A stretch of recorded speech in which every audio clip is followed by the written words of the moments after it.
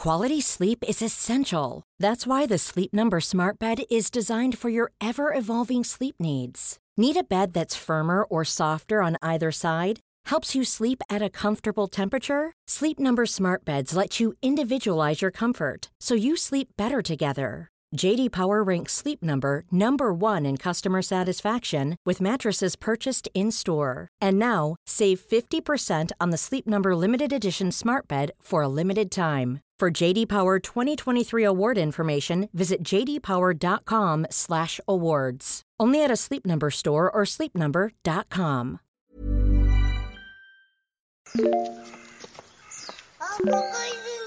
本当？見えないでしょ？どこにいるのかな？見えないよ。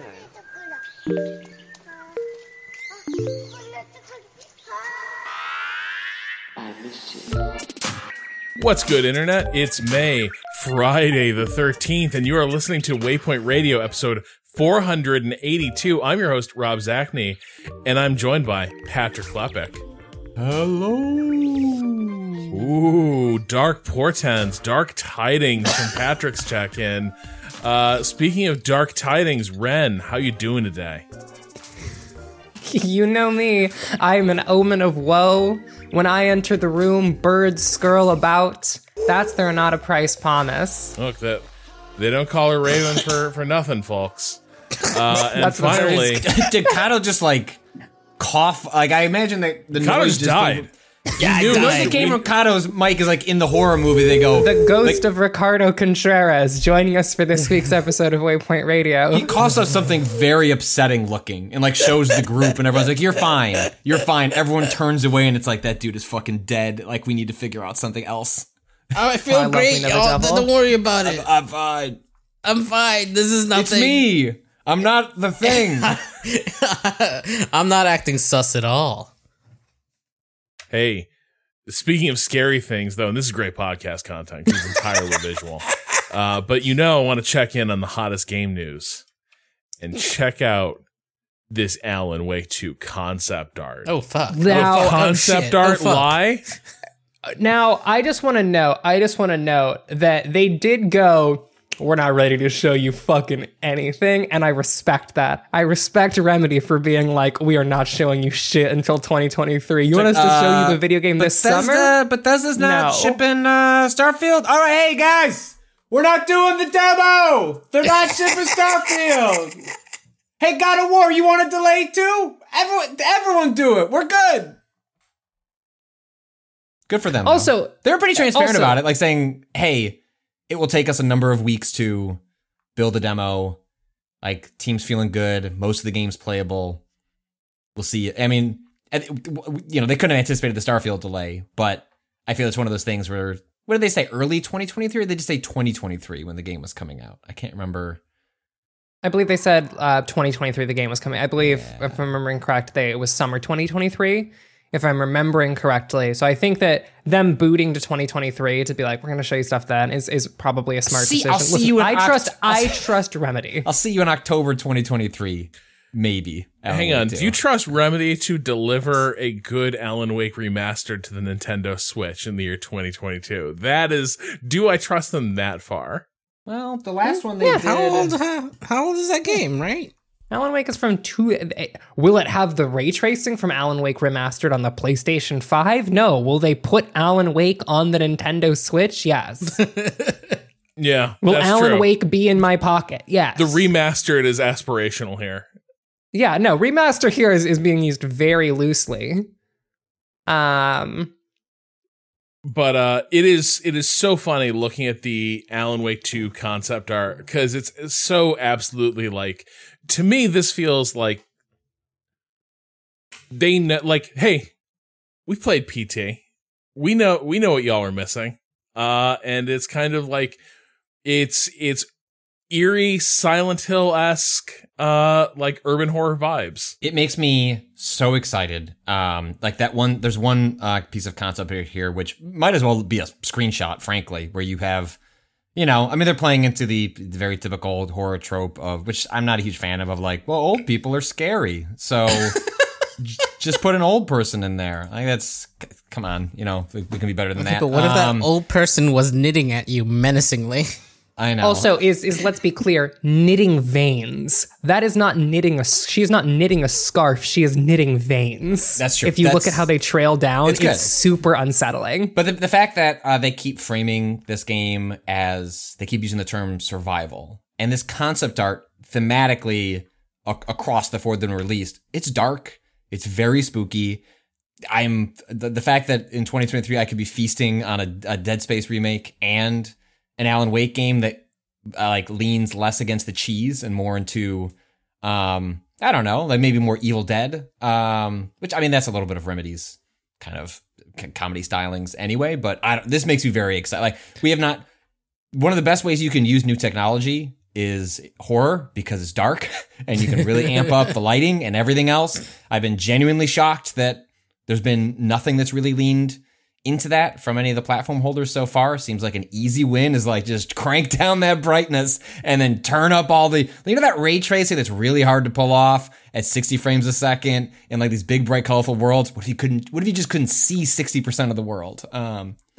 Yeah. Well, don't need to ray trace if there's no light source.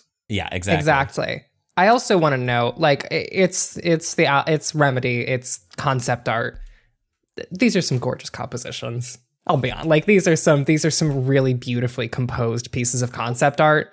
And if you look at concept art from Control, it was shockingly 1-to-1 what they concepted out and then what you ended up playing. And I will note, and this is me on my like truly Remedy brained shit. The thing that I love about this concept art is that there's some really uncomfortable mirroring happening in all of these. Like if you look at the compositions, it's like Alan Wake standing at a phone booth with a lit phone booth, like perfectly mirrored on the other screen. It is this old lady standing directly in the middle of the screen as two waterfalls line up perfectly beside her. It is these two trees in the forest where you can perfectly split the frame down the middle. And it is like, one, gorgeously composed, two, deeply unsettling. Yeah. And to me, extremely exciting because it like just because if I trust any group of devs to create concept art that gestures at the core thematics of their video game, it would be Remedy. And so I am fascinated by what they are doing with this. And I think it implies that they're making real the horror universe that exists on the TV show that is playing in the background of Max Payne, where, what is it? Address Unknown, where John Mira is pursued by his double. Like it all ties together. What a vision Sam Lake had from the very beginning, and now it's all coming together. MCU. Remedy figured this out years ago. Speaking of things coming together, though, Patrick, you alluded to it. So Starfield, Redfall, Xbox games, double doinked onto the 2023. Why would you do calendar. that self-owned? I thought we were friends, Rob. Also, Rob, thank you. Let's be fair. Xbox games make it sound like that's in the present tense. We should really move the word game into the future tense here if we can. Xbox will game. Xbox may game. Starfield and Redfall. Starfield being the new Bethesda open world sci-fi new franchise, and then Redfall, the Arcane. Like, we don't know a ton about that game, but the little we do know is that it's like Vampire Destiny, no. Vampire Left 4 Dead. It's not Left 4 Dead, it's a Schluter. Right. The Destiny, maybe Vampire Destiny is closer into what they're trying to. But we haven't seen anything from that game. Well, we haven't seen anything from Starfield, frankly, except for concept art and some music clips. But yeah, both those have moved from. I think Redfall was supposed to be this summer, and then Starfield was supposed to be 11/22/22, right? That was, I think, the date they kept pushing, which I thought was very odd. And the one reason, even though things in COVID have the one constant is that things will slip because games in the most ideal conditions are difficult to put together. And I think these big budget games are still struggling with adapting to remote even 2 years in. There are certain things that are still difficult. I was like, well, they announced it almost a year and a half before they're going to ship it. That seems to give them enough slack, some leeway to actually nail that, because it's a marketing gimmick to announce the date. Mm-hmm. In a world in which so many games are like, ha, ha, ha, ha, I don't know. Like, I don't know. Release date, I don't know her. Like, I don't know what that is. To announce a specific date seemed like a real, hey, we have confidence in this team, confidence in this game. Like, I know there's not a ton of stuff coming out in 2022, but don't worry. Like, at the end of the year, Starfield's going to be there. And it turns out it's not going to be, which is fine. They should delay, these games are really difficult to make. I'm glad they're delaying it. I hope that means that they're not crunching. That's first half is like, that is extremely broad. That game is probably coming out this time next year. Like, that seems like a Halo Infinite full year, right before E3, Xbox gets to say, fucking Starfield, right? You like, wasn't that game great? Let's talk about what's coming next. Yada, yada, yada. They were that was the Skyrim numbers.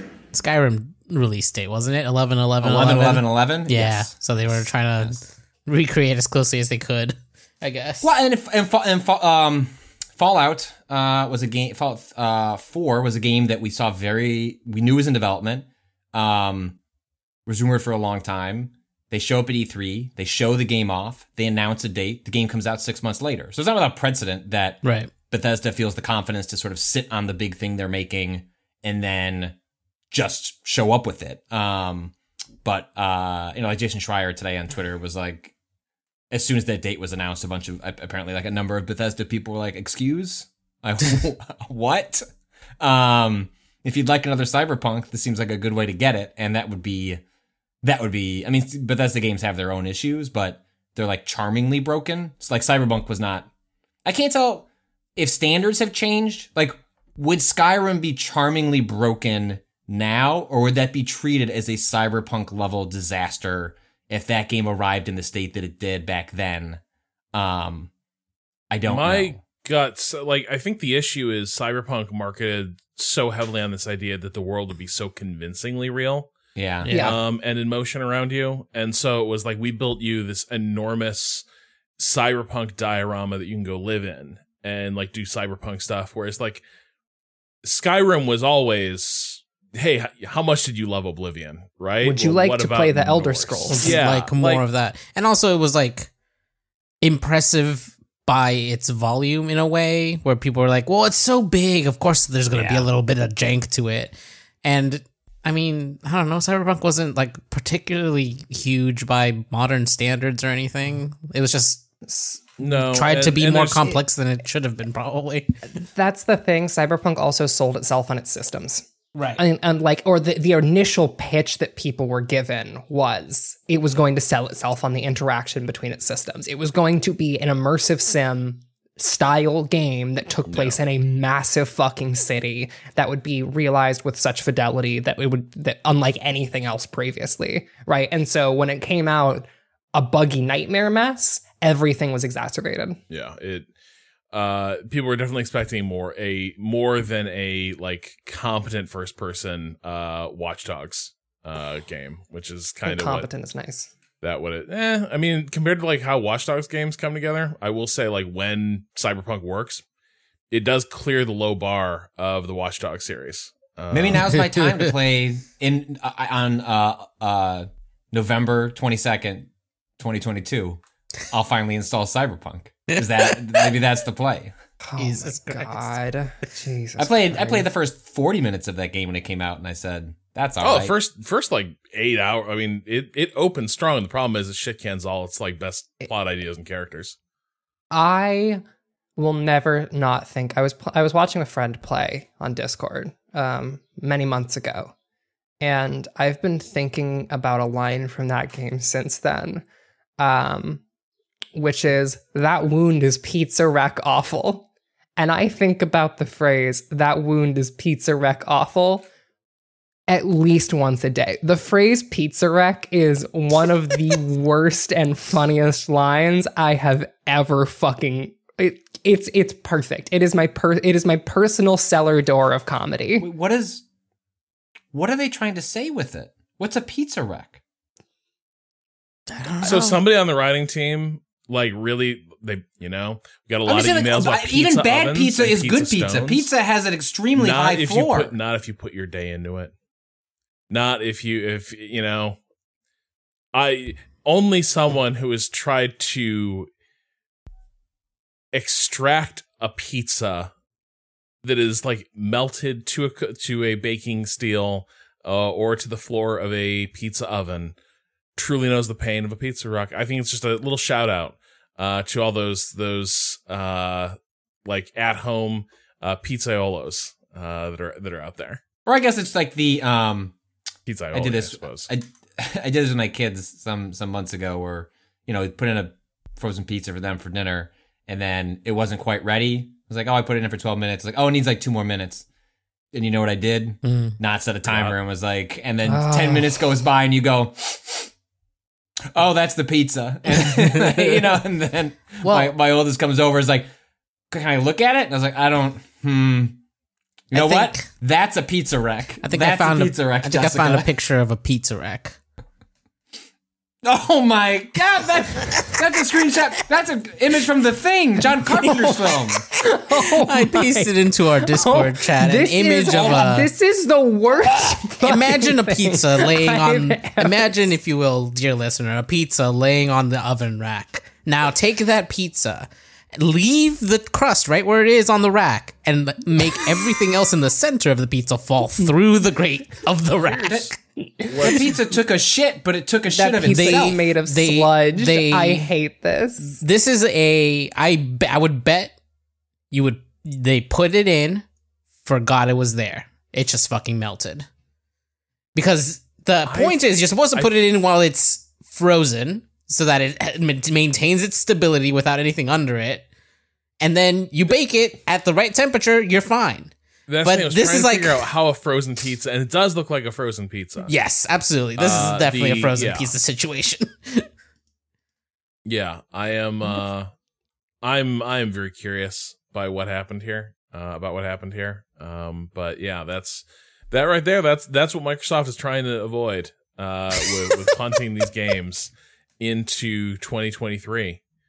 But I mean, the one note I'll leave on with that is like if Xbox was defined by anything other than sort of like incompetent hardware like during the Xbox One cycle, it was just their inability to ship a fucking game like that anyone really cared about. Like the software just fell out during the Xbox One era after having like the Xbox 360 was like one of the stronger.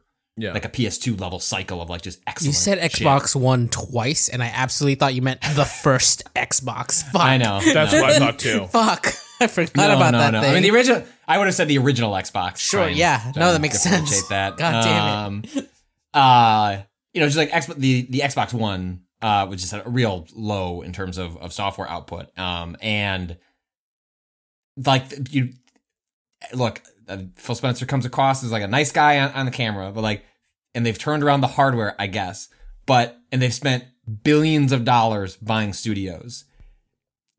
And like the result of that, like 8 years of this turnaround is like Halo Infinite getting delayed a year and still being extremely messy. I'm not holding that against Bethesda, but I just mean like they haven't been able to buy their way back into just being able to like put games out. And their way of getting around that while they still attempt to fix that, even though they've started studios like The Initiative, which essentially is like half Crystal Dynamics at this point, which is now purchased by the Embracer Group. So it's like the studio that's being propped up by Crystal Dynamics is now owned by a giant finance conglomerate. And Rare, who the fuck knows what's going on? I mean, they got Sea of Thieves, but like that other game has been apparently like rebooted several times. It's just odd. They have Game Pass. It's like, oh, I guess we could just go buy games that are already done, that have been made.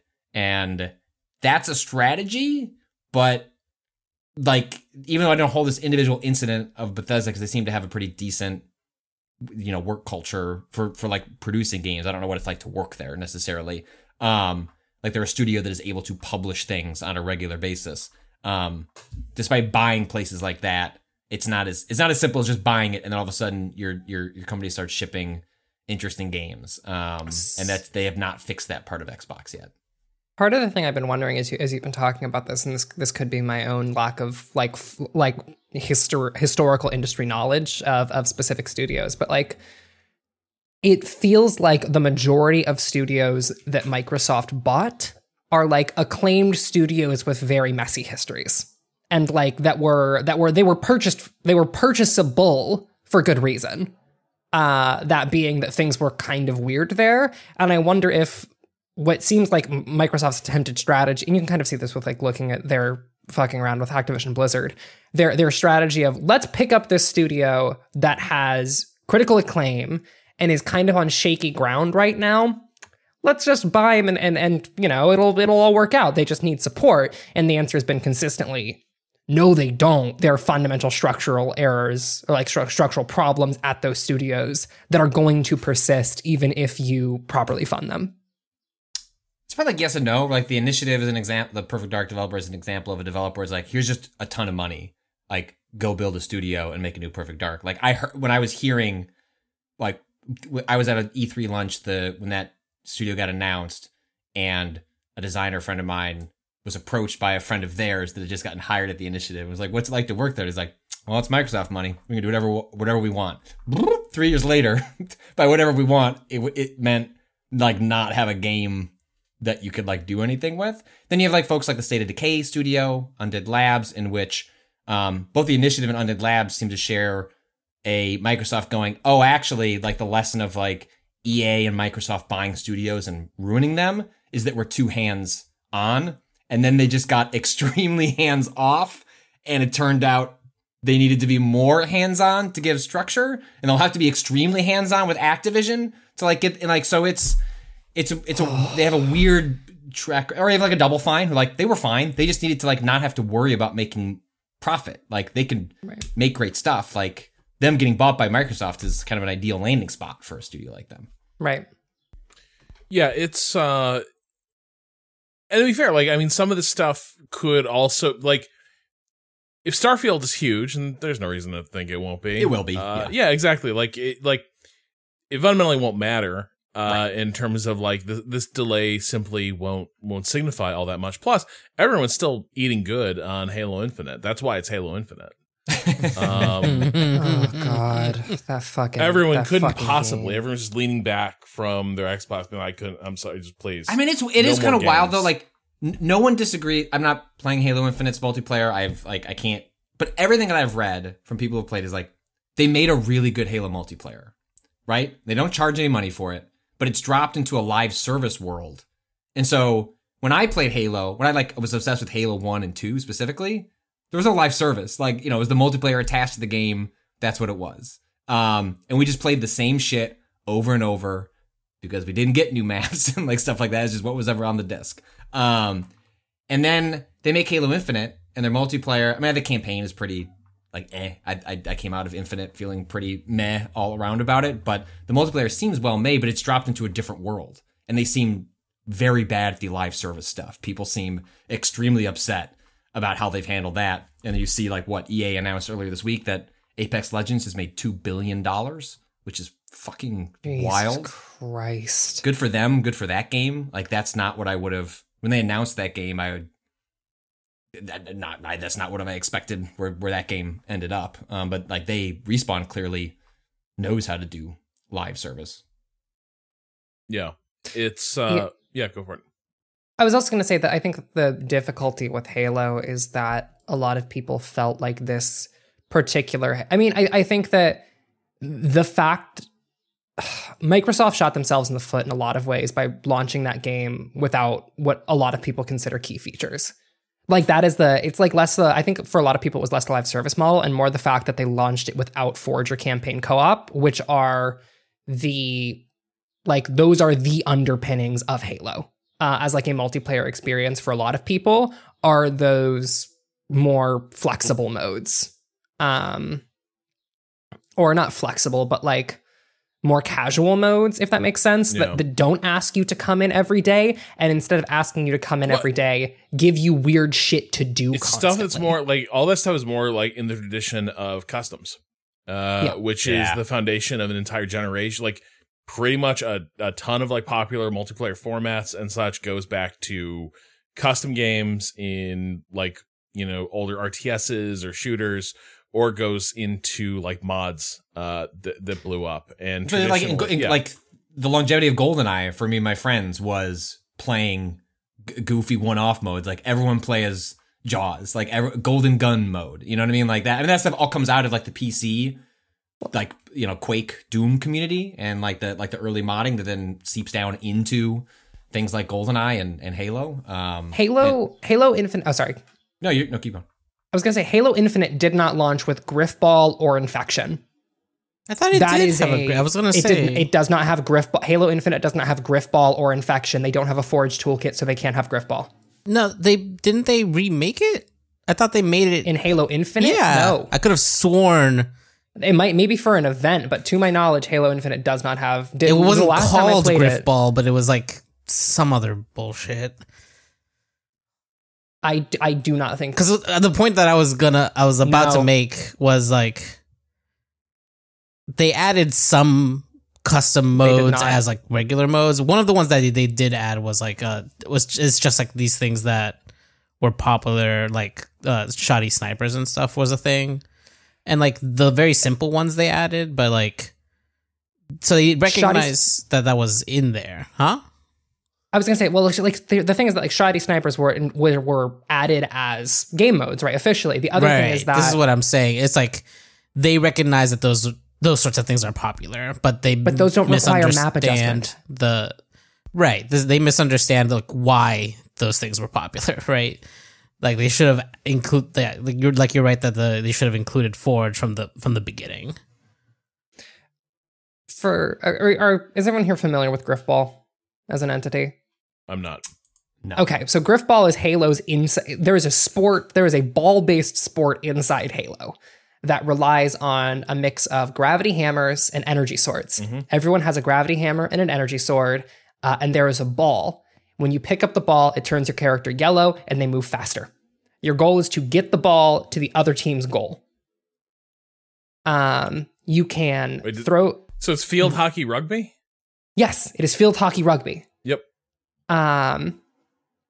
In Halo. And also as of, I believe, as of Halo 3, the ball also has physics.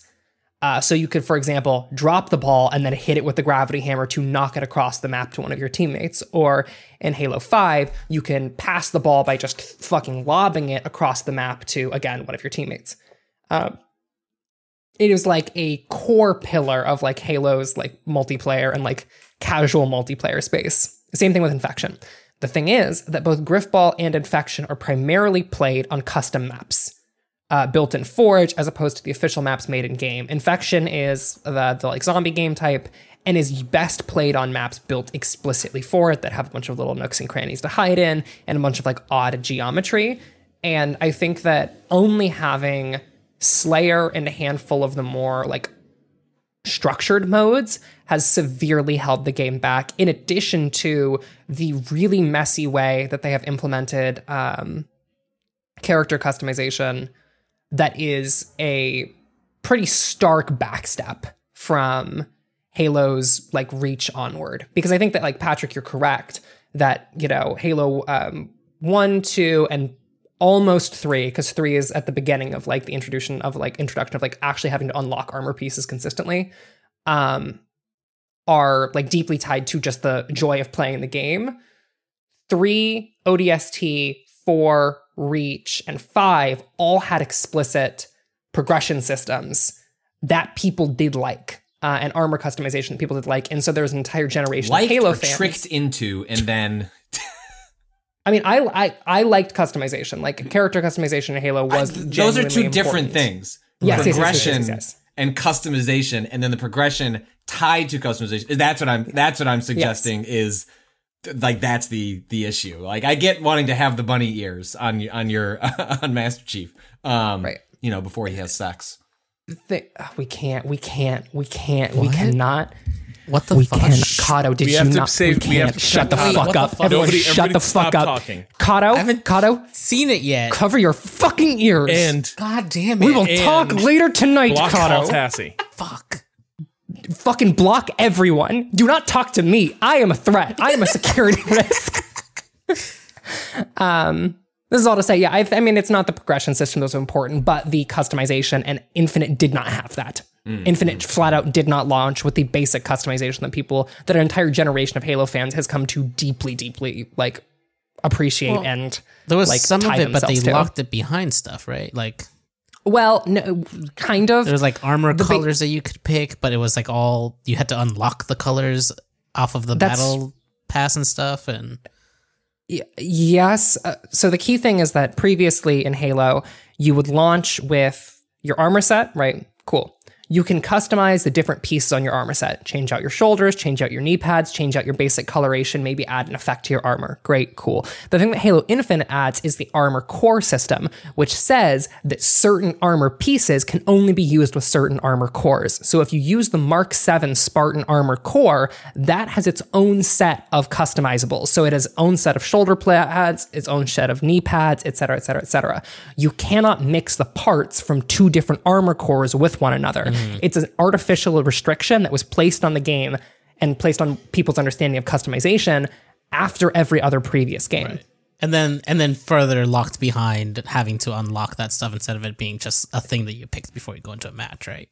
Yes, and also there wasn't anything. Like even once you get through the unlocks, the battle pass unlocks were all occasional, like were mostly just armor colors, and they were like unlocking green and blue. Yeah. Like we're talking Yeah. basic armor colors, and you were not unlocking armor pieces. And when you were unlocking armor pieces, it was for an armor core you didn't like most of the time. So it was like, oh, I have this cool helmet for this armor set that is totally different from the one that I actually like using because it has the shoulder pads that I like, or it has the build that I like.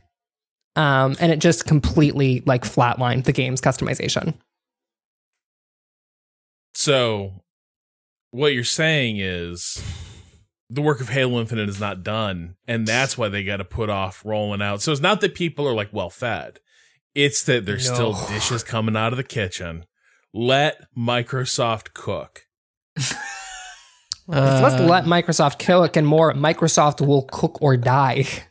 They have to cook or they will fucking perish. Okay, here's the thing that I like my brain latched onto earlier about Griffball is that there are mentions that were data mined so that they're like Yes. adding it maybe, right? They That was will the thing. add Griffball. Yeah. Well, it would be insane if they Never did. And right, not adding Griffball would be. I mean, listen, Halo Infinite has a lot of unforced errors. That would be an astounding unforced error. Oh my god, I cannot imagine not adding Griffball and how fucking mad people would be. Well, it sounds like they're already plenty mad. So like I think they got to get that food out of the kitchen. They gotta put a rush on that. And You got to keep going with this shitty metaphor, skins. Rob. Just keep going. Just no, like just Mm-hmm. any more. Hey, you That's know what's Rob- in my kitchen? Rob Crunch is cool, Zach. Rob, what are you cooking? What are you feasting on? Well, it's less about what I'm feasting on than what I'm cooking it on. Because Okay. I now have feasting with? an induction range. It's here. God damn it. Okay. Just 1 week after that whirlpool let me down in my hour of need. An LG range showed up. And let me tell you, I am surprised how many pots and pans do not work on this induction burner. Oh no. So it's mostly I will say that it's more that like a lot of my nicer, newer stuff is all good. It is the like standby basic pans that I picked up in a Cuisinart like starter gift set like from my parents when MK and I moved in together 15 years ago. That like I just hadn't realized that like, oh yeah, no, a ton of like our basic pans are just this like old set, but it looks like stainless steel. I'm sure that's stainless steel. I guess I can't visually distinguish between stainless steel and aluminum. I'm just like, that's probably stainless steel. Come to think of it, it was really light. So that probably should have been a cue. Probably should have let me know. But either way, the long nightmare of not having a stove has been I'm solved. not sure. Is that long? No, it's actually pretty short. I was gonna say, like during COVID, some people went like months being able to get appliances. I feel like a week turnaround is pretty fast. Yeah, I mean, I was, buying what is available in stock is a good move.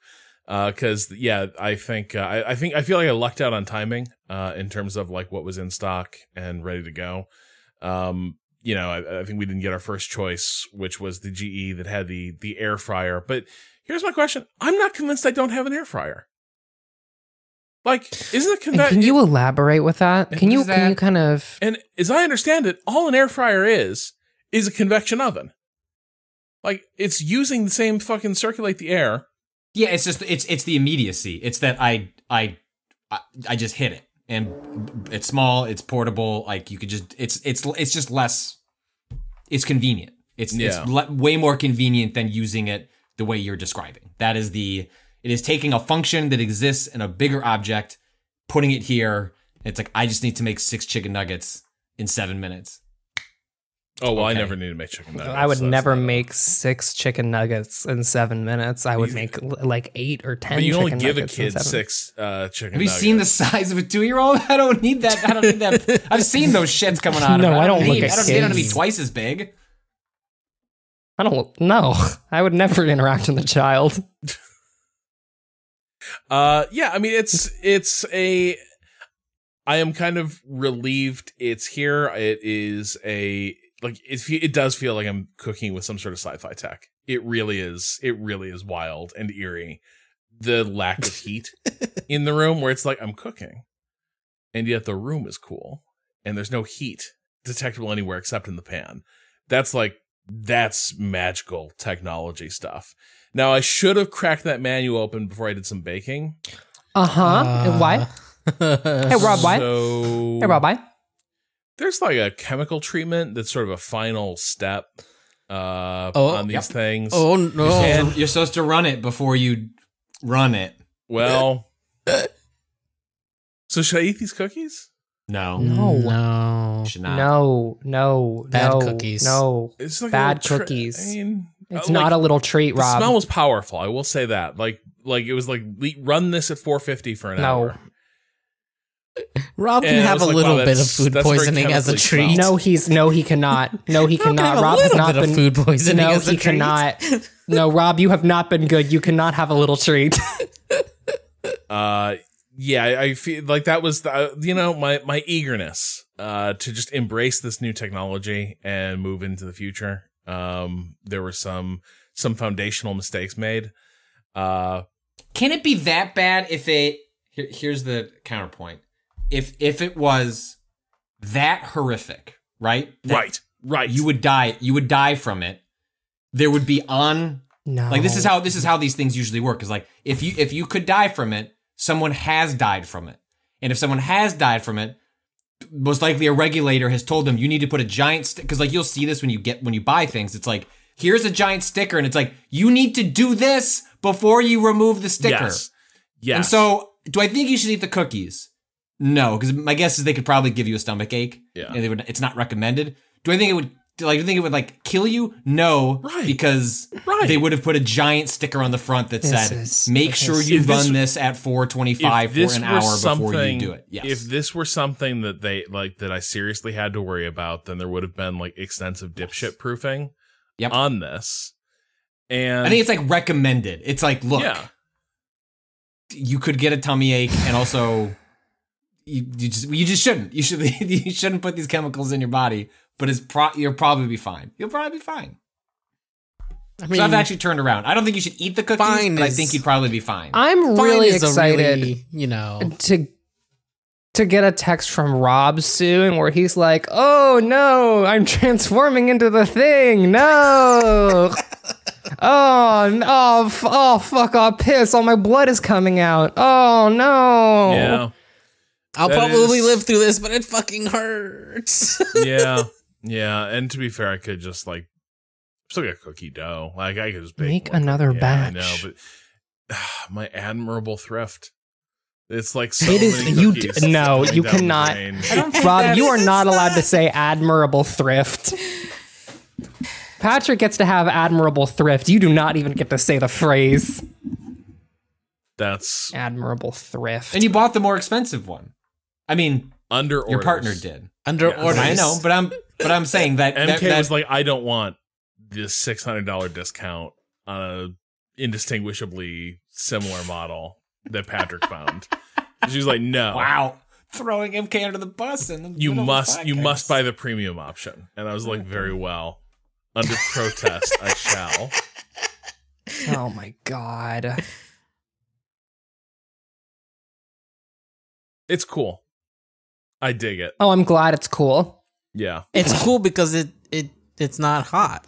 It's not hot. It's cool Yeah. to the touch. It's an induction range, so it's So how many pots are you replacing? So just some really critical ones like the like the cool. soup pot. Uh-huh. Like that, like, you know, you need to boil water for pasta or anything like that. So the good news is though, I have something I can substitute in, like a 8-gallon witch's cauldron type thing. Sorry, what? Yeah. Yeah, 8 gallon? there's, yeah, 8 gallon? that works. Is it with, cast Are you iron? concocting spells? no, it's, Oh. so it's like, it's got like a steel bottom and, like alloy sides, but I, like it heats. Okay. But the problem is it's so deep that, you know, you're just like, I just want to boil. Like I did a thing of hard boiled eggs the other day. It was like 45 minutes heating it up. Oh my god. Because even with mighty Even with the induction induction burners, range. even Yeah. with mighty induction, yeah, it was like, you know, there's 8 gallons of water in here. Now, did I need to heat 8 gallons of water to do like No, a half dozen? Why Probably not. Why would you fill it up all the way?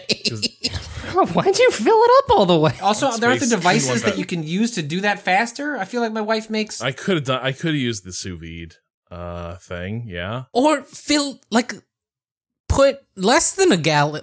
Oh, and let all that space go to waste? I think yes, you don't need it. I'm gonna go to bed. What? When we eventually do, Rob, maybe we should never do this cooking stream. I feel like there are things we like. What you just revealed here about how much water you put in for the egg, like we're gonna open a book, If and I just don't know if you want to open it. If people get mad about how I pour a beer, I'm so excited for them to watch Rob cook. I am so fucking Rob excited cook. for people to watch Rob cook. Oh my, I cannot think of anything I want more than for people to watch Rob Zachney cook after this. Can I don't know what this beer thing is, but do you just go to Foam City? Do you just Yeah. like pour it straight in? But- and I just Ren like, went whoops, I straight want- to Foam City and then was like, Okay. but this So is there's only good, two- actually. That's all it can mean. Like, Because there's it only- was fine. There's 2 ways to pour a beer. It's at beer an was angle fucking or fine. it's like straight The in, and beer then was fucking you fine. can drink your beer in 20 minutes. And but it is like the meta is that if your beer doesn't foam up, you have problems. Like the beer should foam up, and like I too love to wait 10 minutes before I can. I didn't have to the wait whole 10 drink. minutes. I just drank the beer. It was but easy. It all was foam. kid shit. It was all foam. It was not. It was like 2/3. How do you drink all that foam? One do you just third inhale your foam. beer? Just sipping on that foam. I can't. Yeah. We can't. We're Sounds- not doing this again. sounds We're sus. not doing this. We're not doing this again. We're not doing this again. I refuse to walk back in here. Well then I guess we have to talk about games that exist and that we can play right now. But that'll have to happen after the break. Be right back.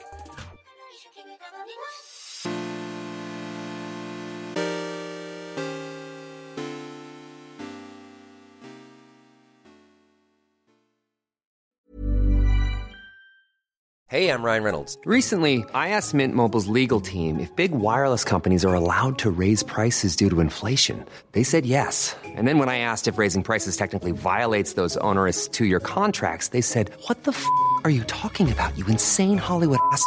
So to recap, we're cutting the price of Mint Unlimited from $30 a month to just $15 a month. Give it a try at mintmobile.com/switch. $45 up front for 3 months plus taxes and fees. Promo rate for new customers for limited time. Unlimited more than 40 gigabytes per month. Slows full terms at mintmobile.com.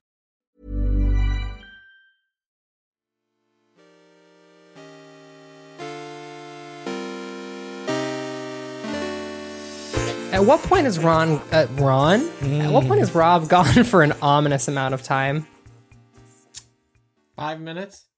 Rominous. No, Kato, keep taking some more passes. A Robnimus amount of time, yeah. A Robertimus. I feel like I'm hearing Kato uninstall. Robachino.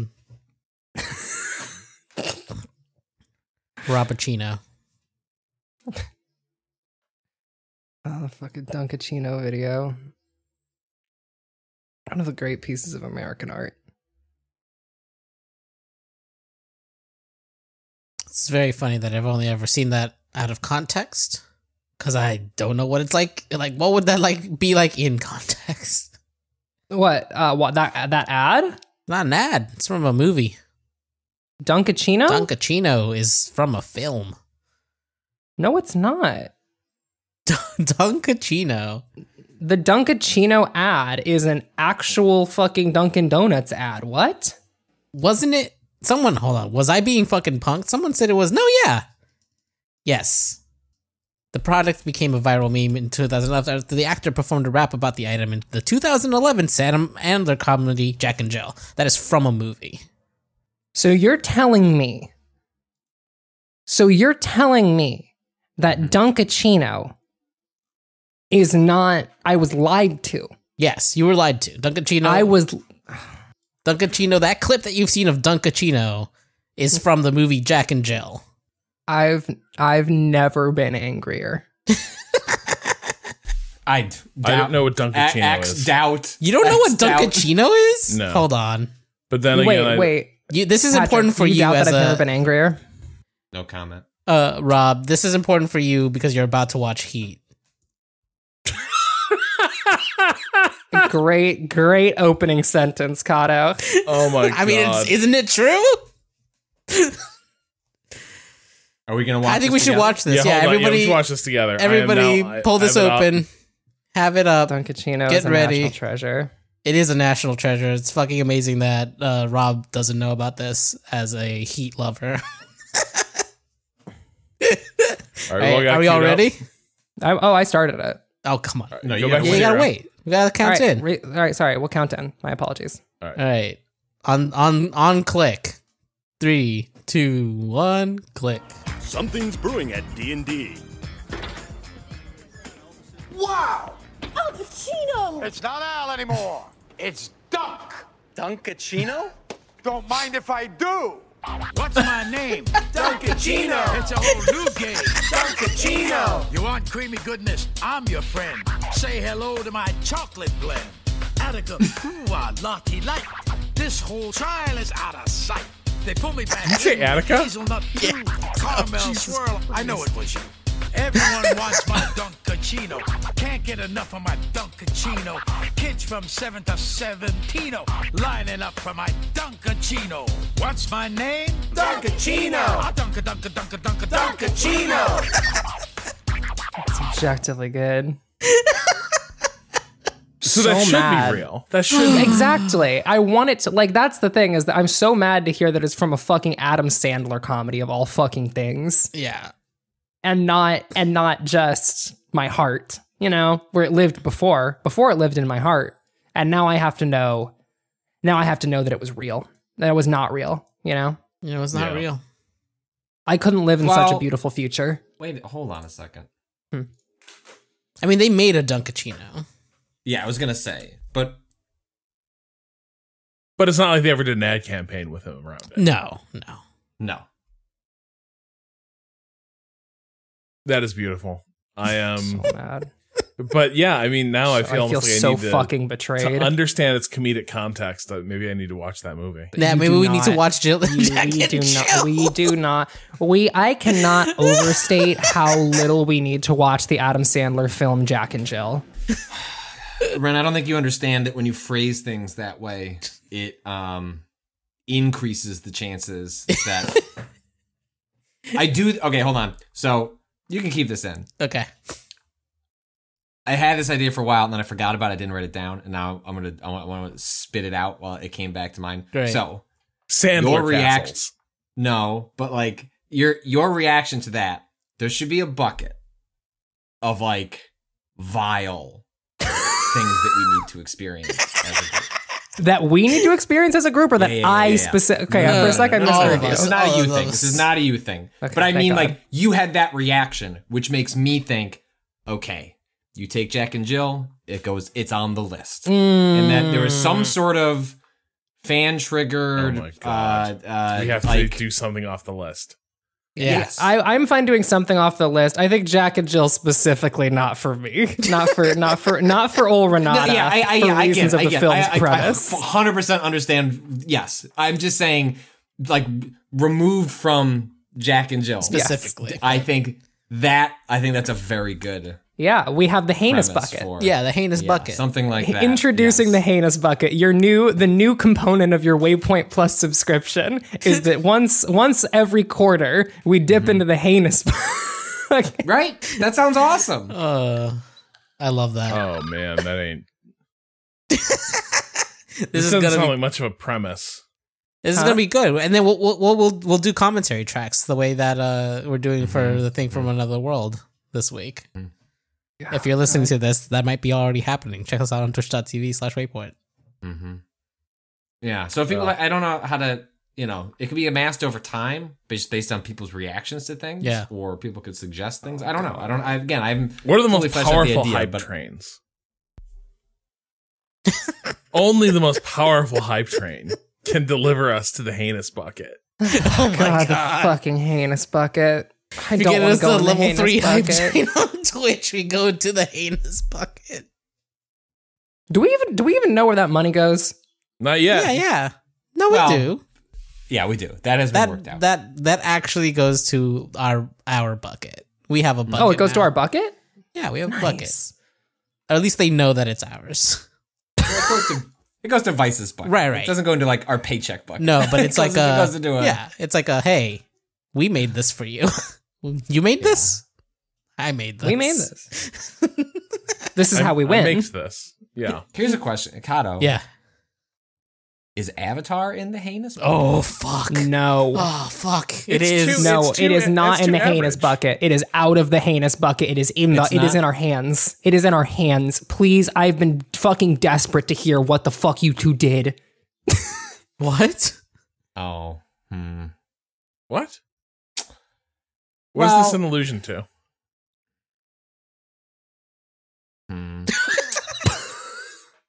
So Avatar: The Way of Water comes out in December. Not the by James. the time, Wait, hold on. Oh. yeah, the second Avatar film. Okay, yeah. Right, James I remember Cameron. now. Okay, yes. Yes. So we're in the middle of doing the thing. Hopefully we'll do System Shock over the summer. That's depending on Natalie's schedule. Final Fantasy Tactics, that may be up next because of Natalie's scheduling. But either way, like at some point we're going to run out of those presentation Waypoint 101s. And like, what if we watched Avatar, played the Ubisoft game Avatar, and did some other Avatar. Do you see how many people watched that Avatar Way of Water trailer? That trailer is dog shit, but what if we watched Avatar? I want to know what It was the Rob biggest thinks of movie in Avatar. history. Jesus Christ. But I didn't have to get Rob on board at all. was so easy. Rob's ready to watch easy. Avatar. Yeah. Okay.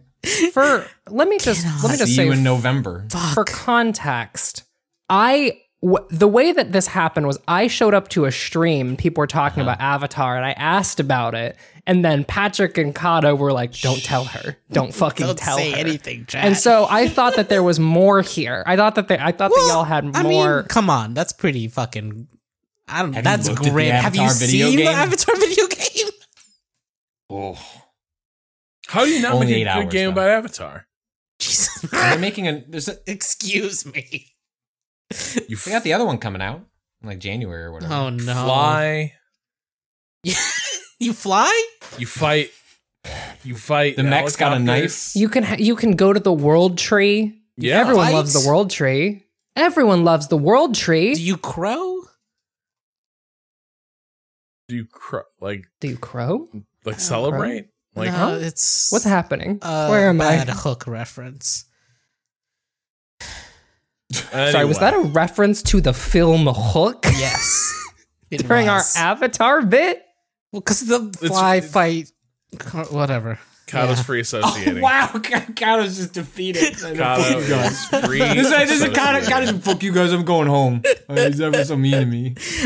I think that's the quote. I don't even remember if I'm getting it right, is the problem. Oh my god, you have gotten all the way. The crow has gotten off its ledge and is I don't even know it's the right quote. Whatever.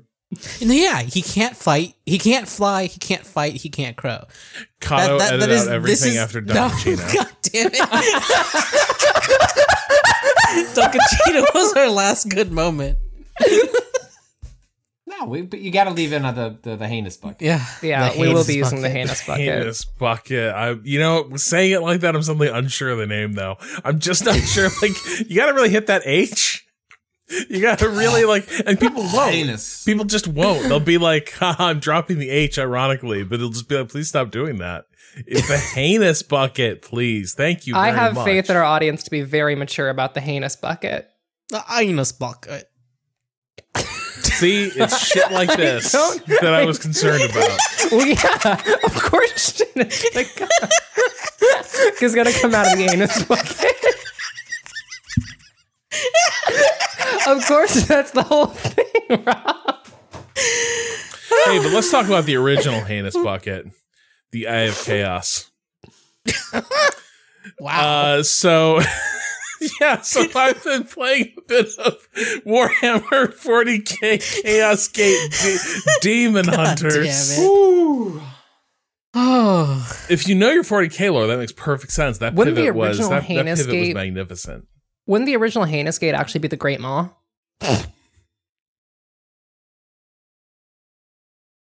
You know, but actually, the old world is not actually, it's just a different universe. It doesn't predate Warhammer. So That's it's not, so there's true. There's no narrative connection between them at all. But I will say that from that game, it did look like that was real heinous bucket hours in that game. And that Dragon Man contemplated his heinous bucket. And his alchemy. But anyway, hey, there's another interesting 40k game out right now that I think is worth checking out. Ren and I played it a bit on stream the other day. Yeah, it's Warhammer 40k, Chaos Gate, Demon Hunters. These names keep getting more intricate, I think in part because of the 40k thing. Yeah. I feel like because they have to make Warhammer part of the title. Do you know? Then I think by contract they're doing that. Like Okay. everyone is doing it. Sure. So, but I don't understand the way they're styling these titles. It's very strange. Because I feel like you needed to choose between Chaos Gate or Demon Hunters, unless the Chaos Gate's supposed to, unless real Warhammer heads know what the Chaos Gate is. But now you have to explain that in relation to it, you're a Demon Hunter. I mean, that must be who operates 40k? Games Workshop. Games Workshop. That must be it almost feels like that is a Games Workshop on down edict of, hey, this is just how we do our titles. And the publisher puts their head in their hands and go, my SEO, my poor SEO. My poor SEO. Look what they've done to my boy's name.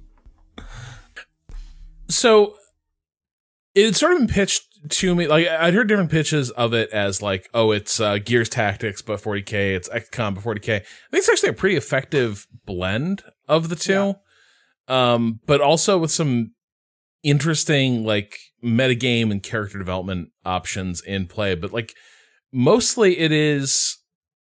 I feel like we've all seen a lot of like competent tactics games where it's like, yeah, you know, the tactics game, it sort of evokes something of its theme.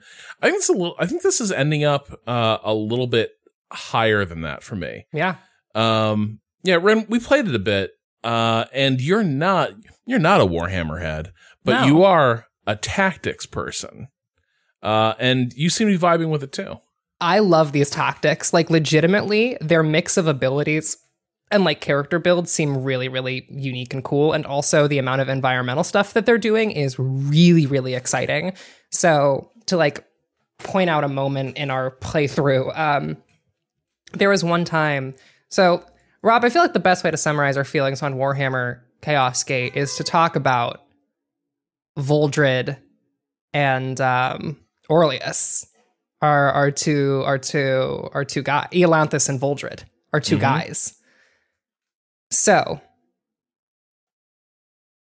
we basically start this game, and during the first mission, the tutorial mission, everyone gets owned because the original commander is fucking dog shit, and he decides to 1v1 a Demon King. He's just like, all right, let me solo her energy. Yeah. And you know what? More like let her solo me. That one. That guy. It's more like what with the sexual tension of let her solo me, if we're being honest, because that fight has an energy to it. It does. If you want to see a man stab a demon in the chest and be like kind of fucky about it, boy, do I have the video game for you. And so kills this guy, and there's one survivor. And that survivor from the tutorial is Eolanthus. Eolanthus is a dude, and he's got a big fuck-off spear. And so Rob and I put that guy in some big, heavy-ass armor. And he's our main tank. We also found a little twink named Voldred, who has 2 swords and has a teleporting ability. And this is where the game's like actual tactics bit is really cool, is that teleporting ability lets him basically teleport directly behind enemies and then hit them. There's also an ability that lets him swap places with an ally. And so we have built them in such a way where the super fast skirmisher can run in, do hits with his melee weapon, and then teleport the tank into the enemy's back line by swapping places with him, at which point he can just shred. The other thing that the game has is these environmental interactables.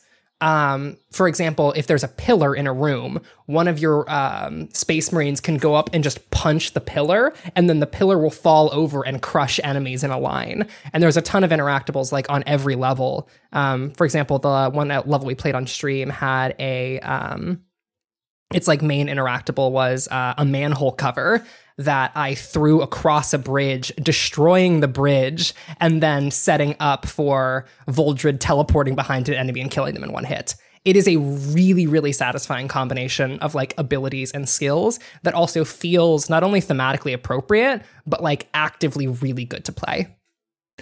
Yeah, and I think it ties in. I'm super glad we didn't go to the higher difficulty. So because I started a new campaign last night just to see what else is going on there.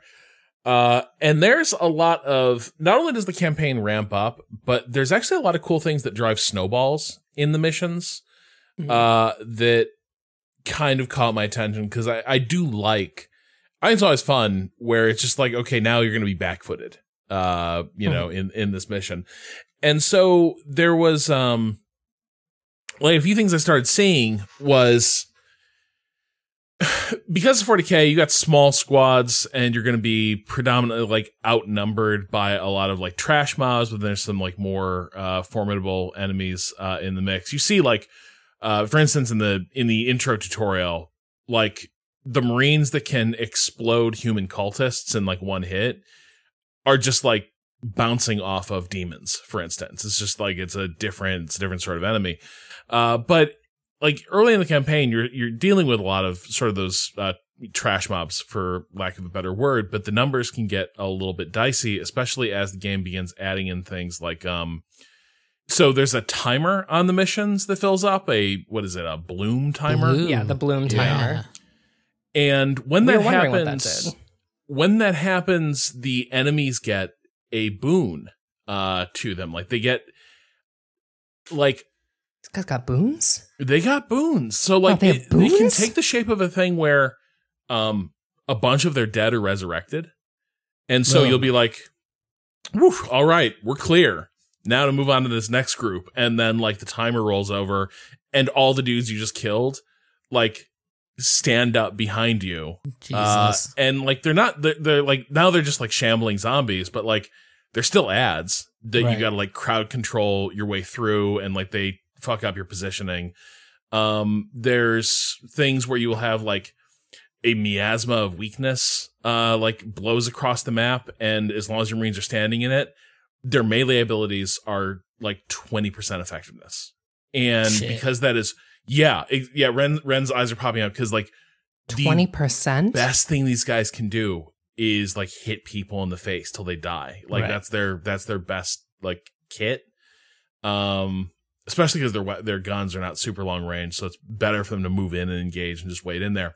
But yeah, like once you're hit with that weak ability, suddenly this crew of badasses who were just designed to like charge forward into enemies, now you're like backpedaling to try to stay in gun range. And so like it throws stuff like that at you. It'll do things like you completed the mission, great.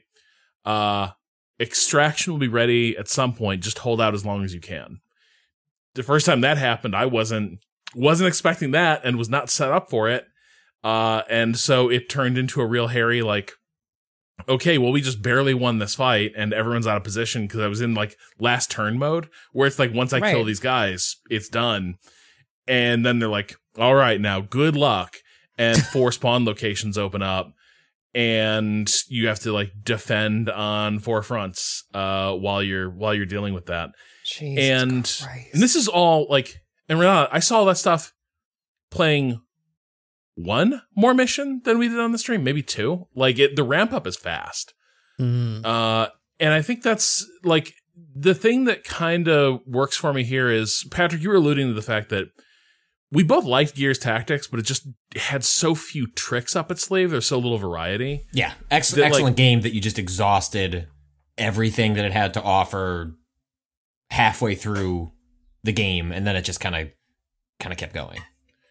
Yeah, and Demon Hunters feels like it has plenty of twists to keep throwing your way. To say nothing of the fact that, and Ren, I think you were sort of digging into this a bit with me on stream, is that like your character archetypes are more interesting, and then the ways they can be developed are more interesting. Like that, they're like Gears Tactics is a game where I felt like I had a few templates I kept going back to. And here it feels like there's just a lot of, it doesn't feel like your character's gonna end up so cookie cutter, because there's different things. And I just want to note for people who are interested in watching our streams, Rob and I have already become deeply attached to 2 characters who I am now very afraid are going to die immediately, because it sounds like this game ramps up pretty quick, and now I am very worried that Voldred and Eolanthus are going to get fucking owned. Well, okay, actually, this is a smart thing to do. They do the XCOM thing where wounded troopers have a recovery time. It's very long, and especially if they're badly wounded. And I haven't fully worked out how this is going to come together, but it seems like I got word back that one character who was knocked during a fight where I was overrun, he got teleported out, but he's critically wounded. And when I got the notice that he was now being downgraded to just wounded status, they were like, oh, and don't worry, we put the new joint augmentics on him. I don't know what those do. So Rob, one thing I want to note is that guy, Voldred, yeah, he gets extra augmetics every time he gets knocked out. Right. So he is going to get, every time he gets killed, he's going to get stronger. If he gets like pulled out and like gets to be augmented, that guy's just going to keep getting stronger, which is very exciting. And like the fact that you will have you like it seems like your roster is not so deep, and so like I'm playing along at normal difficulty, and I am starting to struggle to field a full squad of 4 that are healthy. Jesus because Christ. the reset on people because the thing is not if they get knocked, they're critically injured. Mhm. If they just get like knocked around, they're wounded, and their wound recovery time is pretty significant. So I'm starting to sit there being like, I am not like, one of the character archetypes you have is Apothecary, basically a field medic who, in fine medic tradition, uses his tools of healing as a melee weapon. I ended up fielding a 3 Apothecary squad to a fight because that's how, like, you know who was not getting fucked up? Were the medics hanging behind the squads, like helping keep everyone on their feet, until suddenly it was like, well, everyone's down. And so it was like 3 medics and a rookie machine gunner waiting in there. I'm so excited to play more of this. Dude, it was really cool. I was like, also turns out that medics have some different kits that they can build into that's like, I can be your angel or I can be your devil type stuff. Like I have the gifts of a healer, but also I can kill enemies with my mind. And so like, one of my field medics hit level 3 and he was like, okay, I think I mastered, splints and butterfly bandages and morphine administration, and now I think I'm ready to graduate toward flaying the skin off chaos cultists while they live and causing bleed damage for several turns. Jesus. And I was like, you know what? We'll call that phlebotomy. There is a fun setting note here that I want to convey to people, is that this is playing as the Warhammer faction where all of the Space Marines are also psychic monster men, as opposed to just standard power suit wearing monster men. They're all psychic nightmare humans.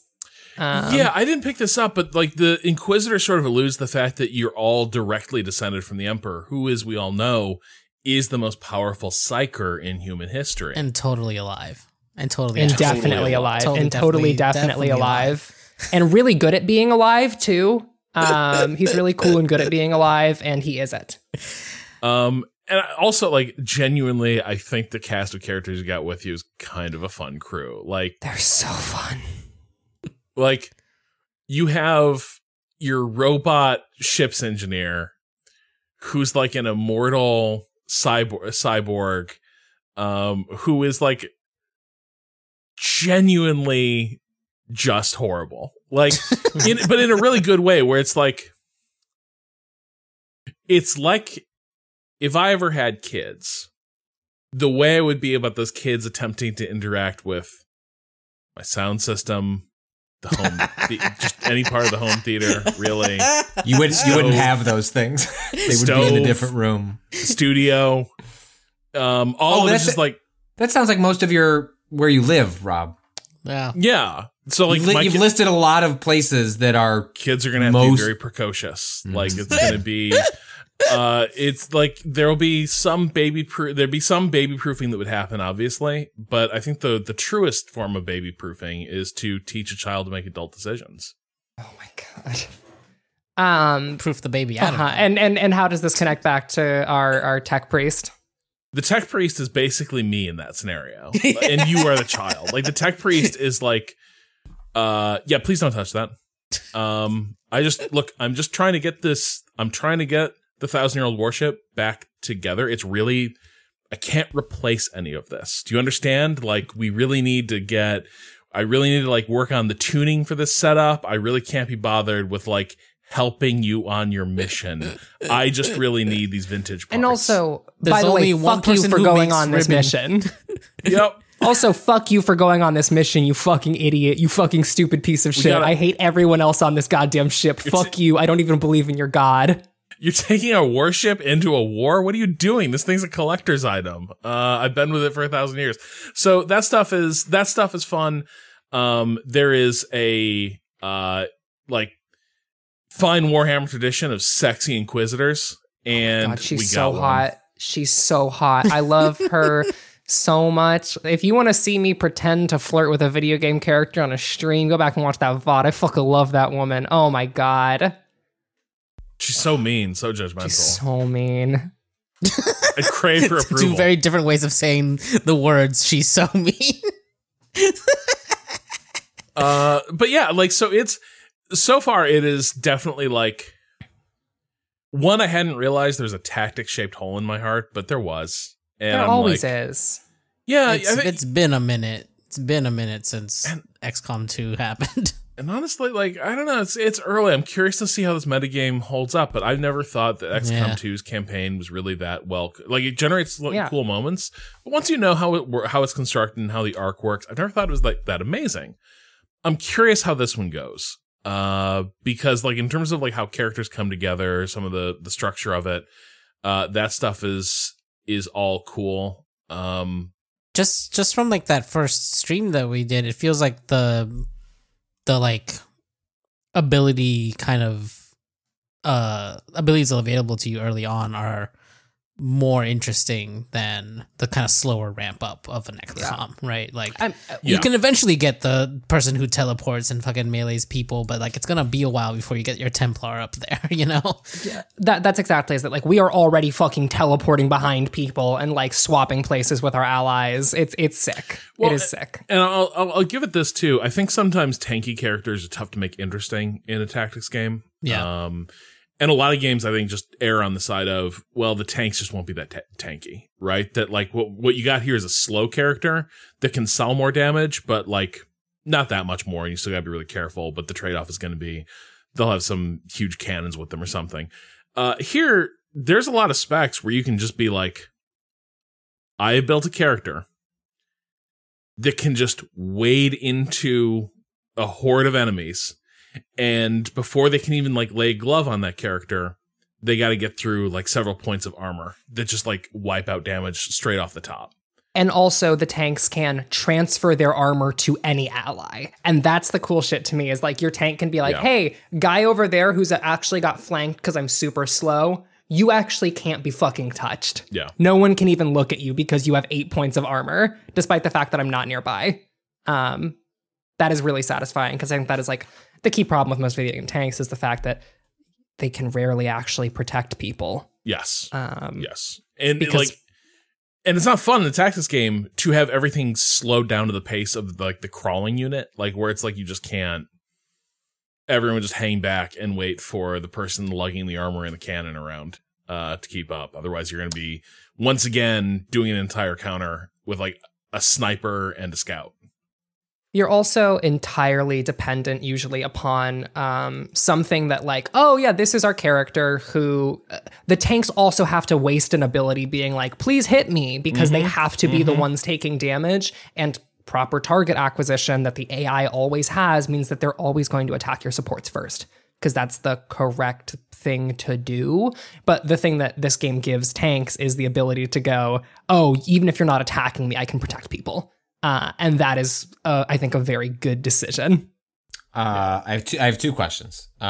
So my experience with games like this are largely XCOM and like very XCOM adjacent. Like, hey, we're just going for the XCOM thing. Like, I'm not a tactics person, but like, I Gears Tactics is one of my favorite games the last couple of years. Like XCOM 1 and 2, all timers.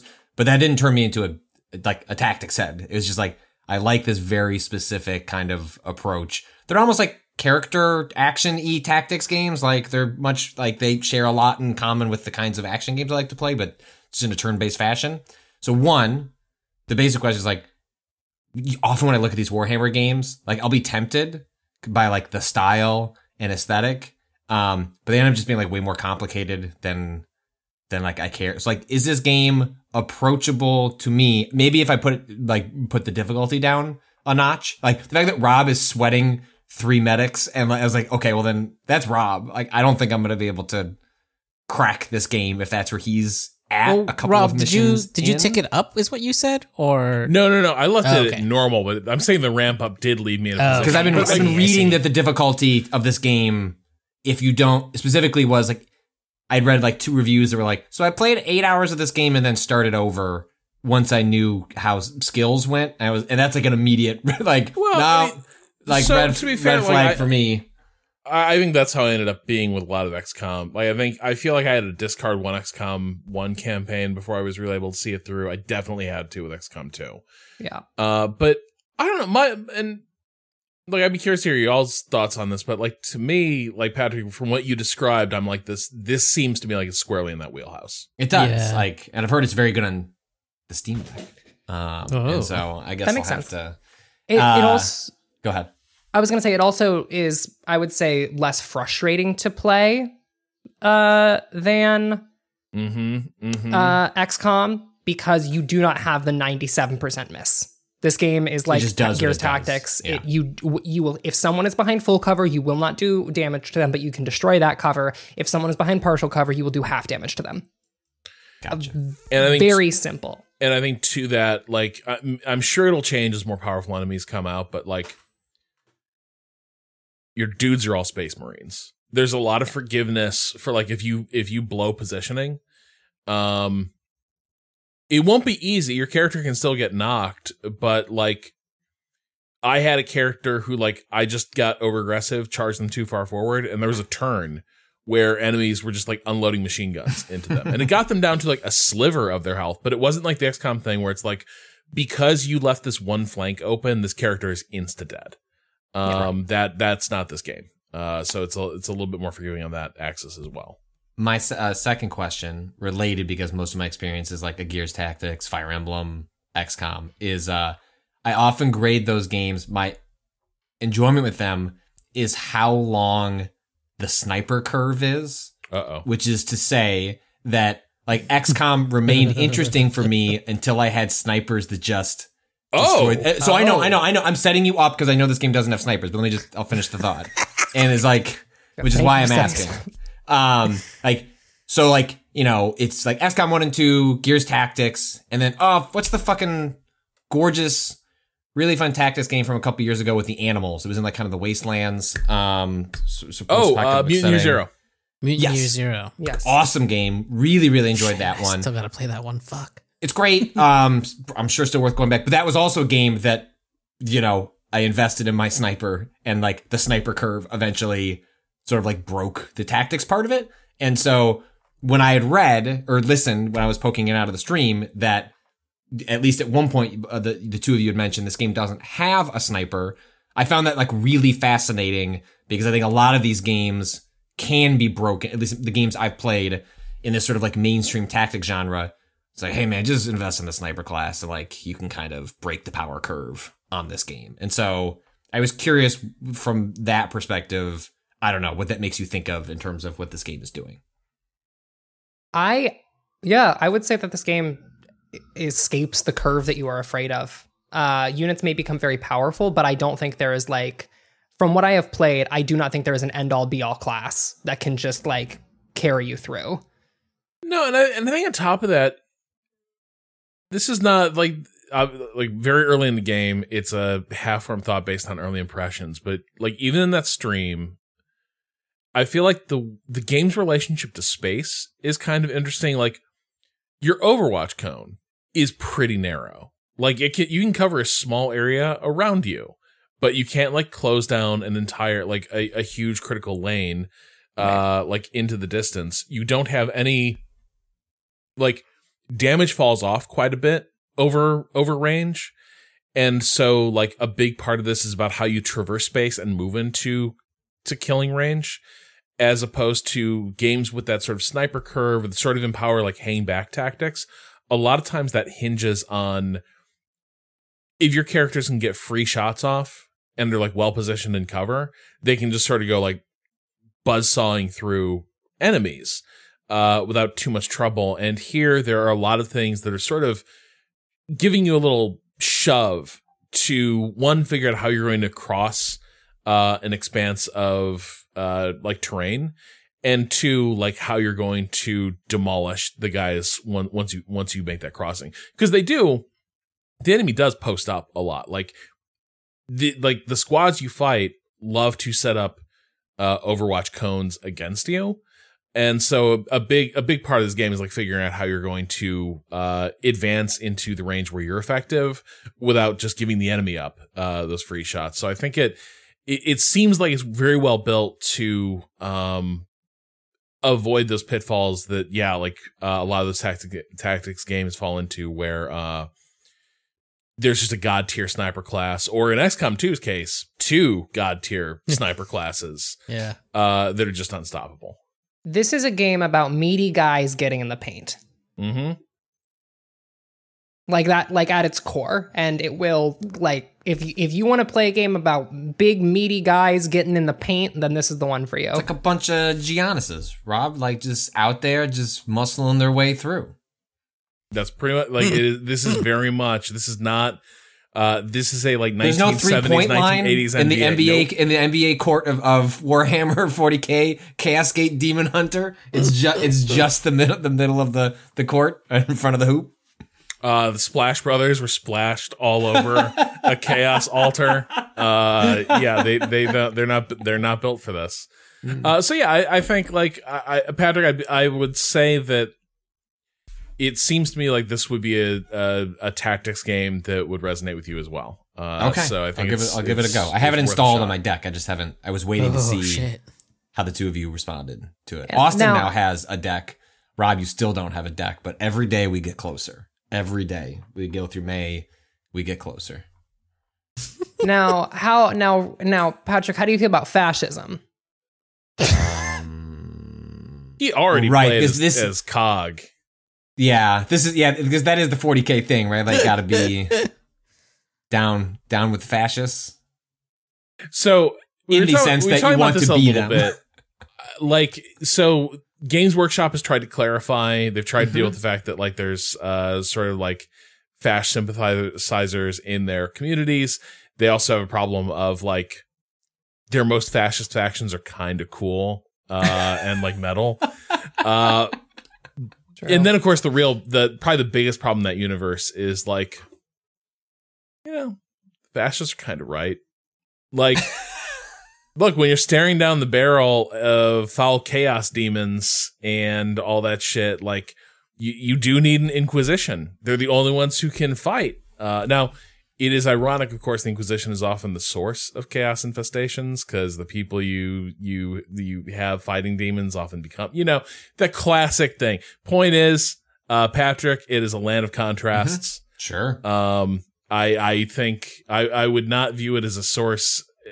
It is not an ideological text for you to peruse. I'm not. Yeah, I picked up on that. I picked up on that most of the time that I've watched cutscenes for Warhammer 40K products.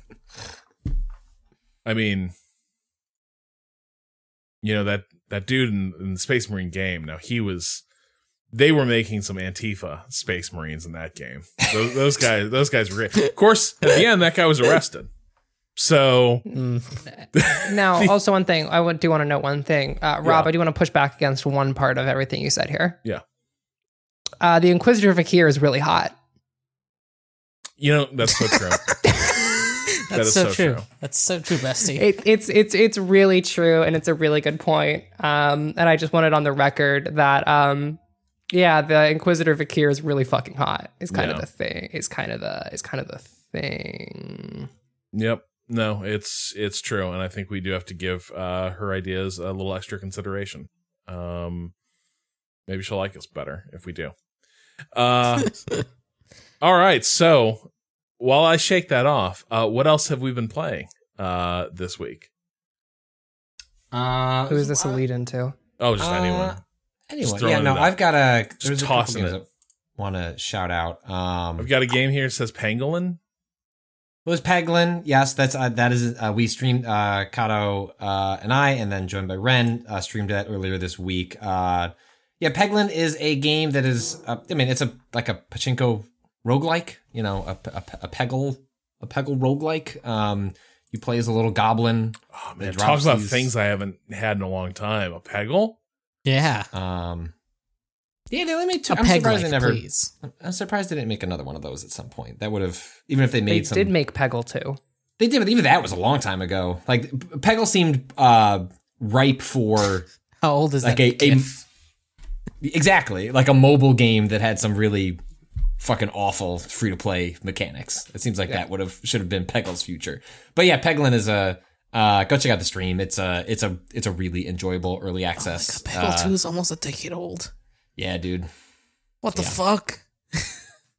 Hey, quit doing that time. So yeah, go check that out. That game is it's like still pretty early in the early access process, but it's like one of those games that I played 3 hours of, really enjoyed, and that I will be excited to come back and check it out. Like in 6 months. It's a really neat game, and I interviewed one of the designers earlier today, so I'll have something on that in a week or so. The other game, Haiku the Robot. It's a game. It's only on Steam right now, made by one person. It is a just really beautiful. Here, I'll link it in here. Really beautiful, like Metroid style game. Where you're exploring a big unearthed map and getting abilities and fighting enemies along the way. It is as formulaic as the formula goes, but it's really pretty. Great music, plays great. It's like very charming to know that it was made by like largely one person. The developer here is listed as Mr. Morris Games. Is that Mr. Morris? I don't know if that's true. I DM'd with them at one point. I want to believe that is Mr. Morris and that is their name. Yeah, it's just a really good one of those. I don't know that I would recommend it to people outside of like you just much like you, Rob, you were saying like, I didn't know I wanted a tactics game, and like turns out I've missed them. It's like it's been just long enough since Metroid Dread. It's like I just like games that are made like this, and Haiku the Robot is a and we didn't learn anything about fucking Silk Song at that Indie World. No, they did put out a statement though. What? They felt shit. They felt the pressure, which is now that time did you there's see, a new I watched Nintendo Direct. Yeah, I watched the Nintendo Direct live, and the chat, surprising. It's all Silk Song. It's all Silk Song. Everyone's like, Silk Song? Because now it's a meme. Like, I don't even know how. Silk Song. It'll always be Silk Song until the game comes out, sadly. Until Microsoft realizes they don't have Starfield and they throw $10 million at the studio behind Silk Song and tries to make it a Game Pass exclusive. Which I think Silk Song is the new Half-Life 3. No, it'll come out. It'll come out. I don't mean very it, but tiny it's team, it's almost been two memed people. that way. Yeah. Yes. So yeah, anytime there is an event that game comes up. No, they put out a statement that was we're honored that Hollow Knight Silk Song won the 2021 Unity Award for the most anticipated game, and hugely appreciative of all the fans who support us as we work on the game. Thank you so much. We're looking forward to the day we can share the game with you all. It can't be too much longer, surely. Signed, Team Cherry, which is very funny. Like, that's an extremely... What does that mean? God damn it. Like, that is so good. This wasn't even as a result of the indie stream. This was at the end of last month. So that was at the end of April. God. I would think that game will come out sometime later this year. I cannot end wait. of the year, maybe. That feels like a. If we're gonna hear about a release date, I don't release date during the summer, drop in the something holiday like that, time, and like it's like, look, that game's too big. It's gonna be during a proper Nintendo Direct. Like if they do an E3 one, that's my guess. I mean, I don't know. Like, they throw all sorts of shit into the indie thing where you're like, oh, that's here because it's technically indie, I guess. Yeah, that's true. Well, the definition of indie is right, malleable these days. And then the last one, I want to shout out. I've gotten. Oh shoot, did I write it down? Because I turned my phone off because I kept getting signed in from other Discord locations. BeatStar. So this is a mobile game that it's a music rhythm game. It's like 3 lanes, and then like different not notes, but like these like pull up. All my BeatStar Google searches are like, how do I get around this aspect of the monetization? No. Well. But yeah, it's like a three lane note chart. You situate your thumbs on each side, so it's meant. I don't know if you can play it on an iPad. It would seem like that would be difficult.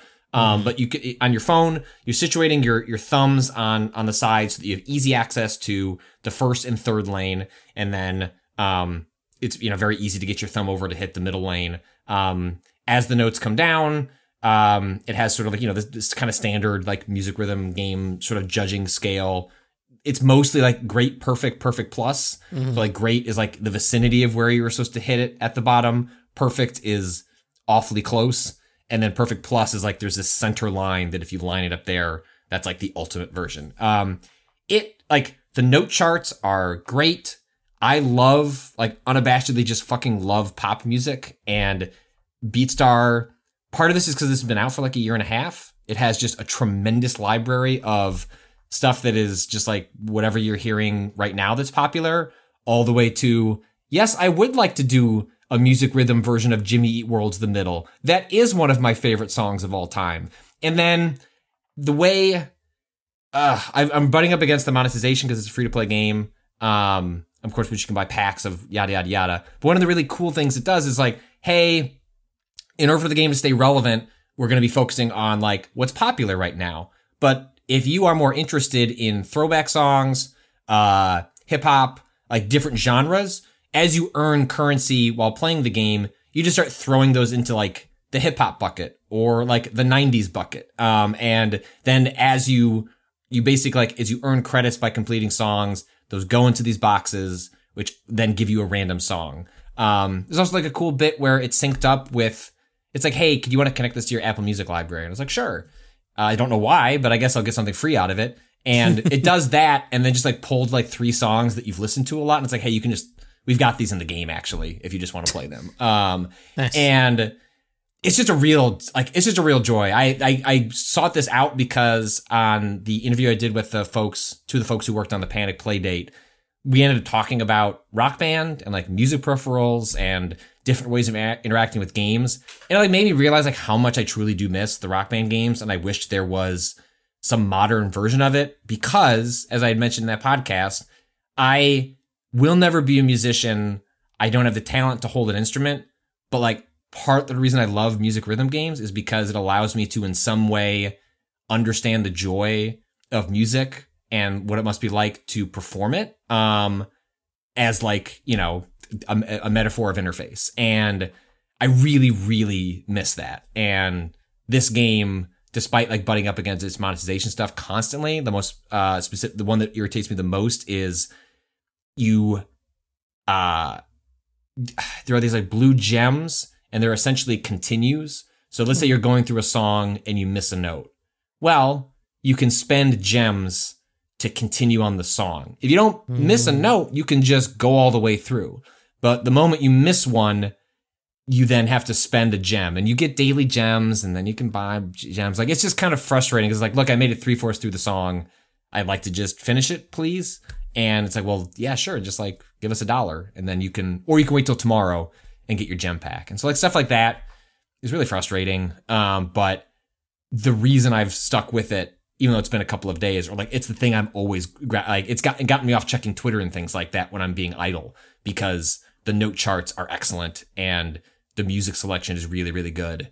And it's like, it's absolutely scratching like that music, like getting to feel like you're part of music that I love about the music rhythm genre and what I loved about like Guitar Hero and Rock Band specifically. So, if I wish there was just a pay $50 and just, you can just play all the things. That doesn't exist, but, for what it is, it's really tremendous and enjoyable. And I highly recommend it, at least with those caveats attached.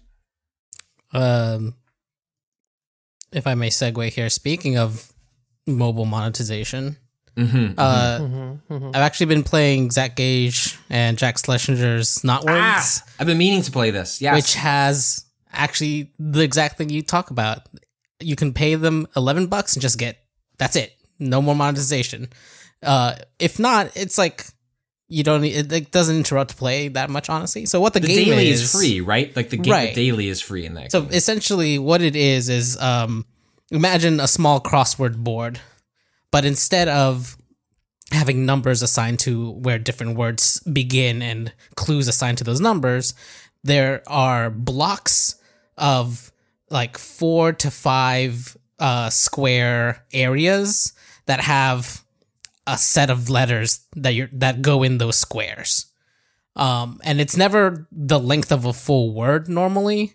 it's always like you're getting part of a word. It's like, so the whole puzzle is that you're just trying to figure out, you're trying to fill in this crossword puzzle based purely on what words you can make with the letters are in there. And the way that they described it is that it's a puzzle where it only has one solution, right? It's not like you can ever get stuck in a way where I'm sure that the rest of this puzzle all filled in and this last bit isn't fitting, so I have to undo everything and find a better solution. It's like, oh no, there's something in, if the rest of the puzzle is fitting and those words are all making sense and it says that you've spelled things correctly, the issue will only be at the point you're having trouble with.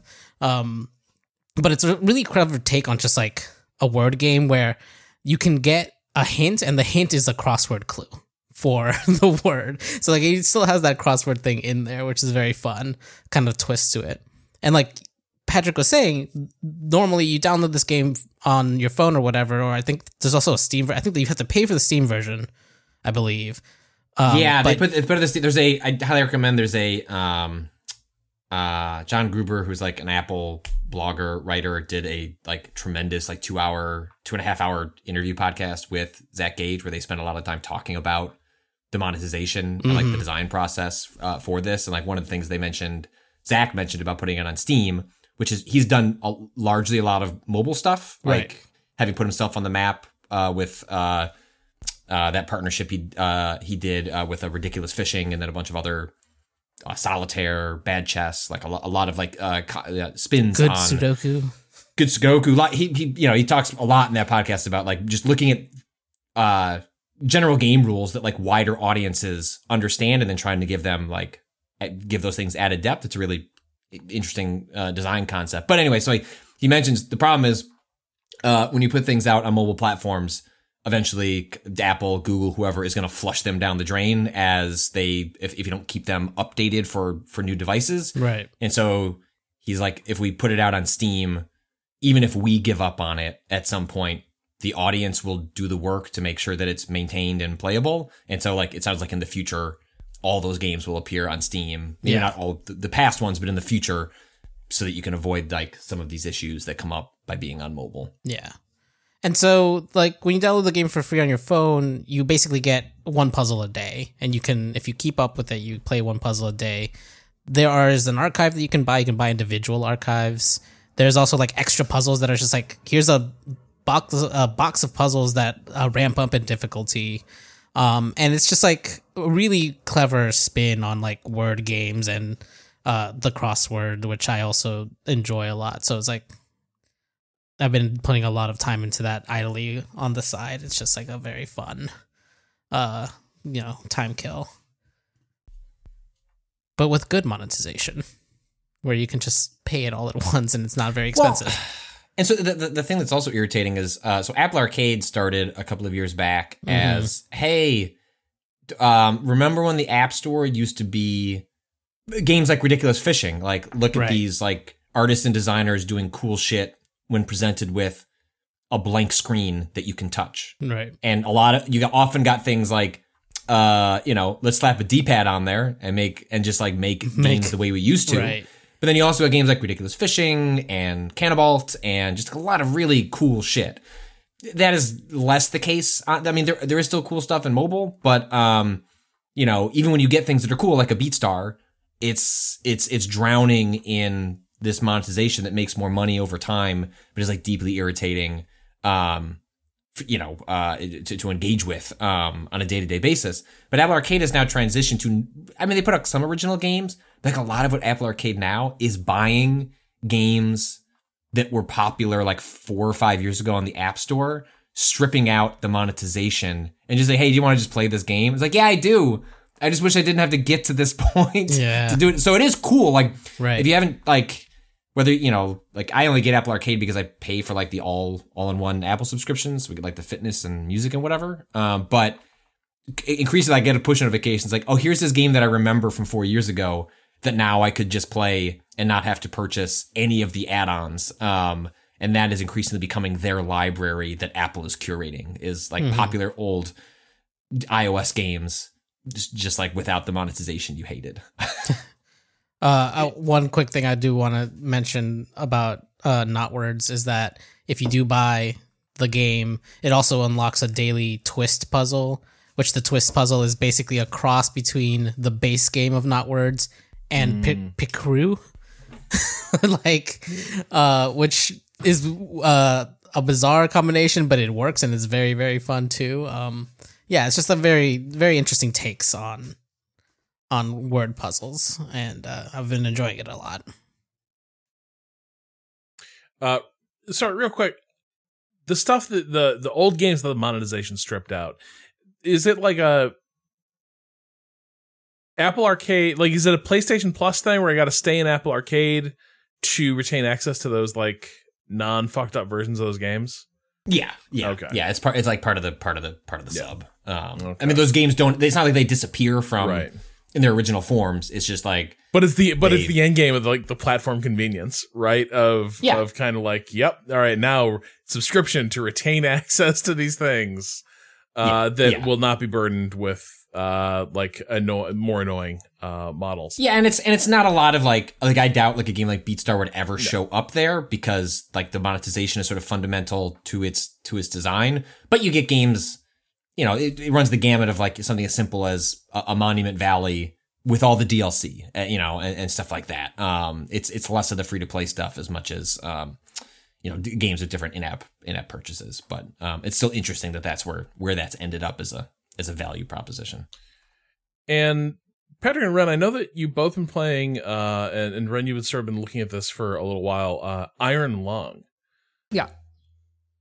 Iron Lung is probably one of the best horror games I've ever played. It is an hour long. It is like $5. It is a stellarly constructed like piece of horror design. I think it's really neat. Patrick, you've only played about 20 minutes of it, and I want you to describe the first 20 minutes of your experience playing the video game Iron Lung. So Iron Lung starts with, I want to read it. Do you have the narration on hand? One of the coolest pieces of so good. Table setting.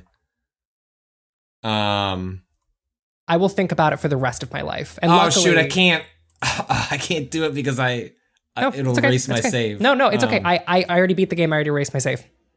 I will do it right. I can do this. Okay. Do you want to do it? Do you want to summon some? You're very good at voice acting. Like summon something for this.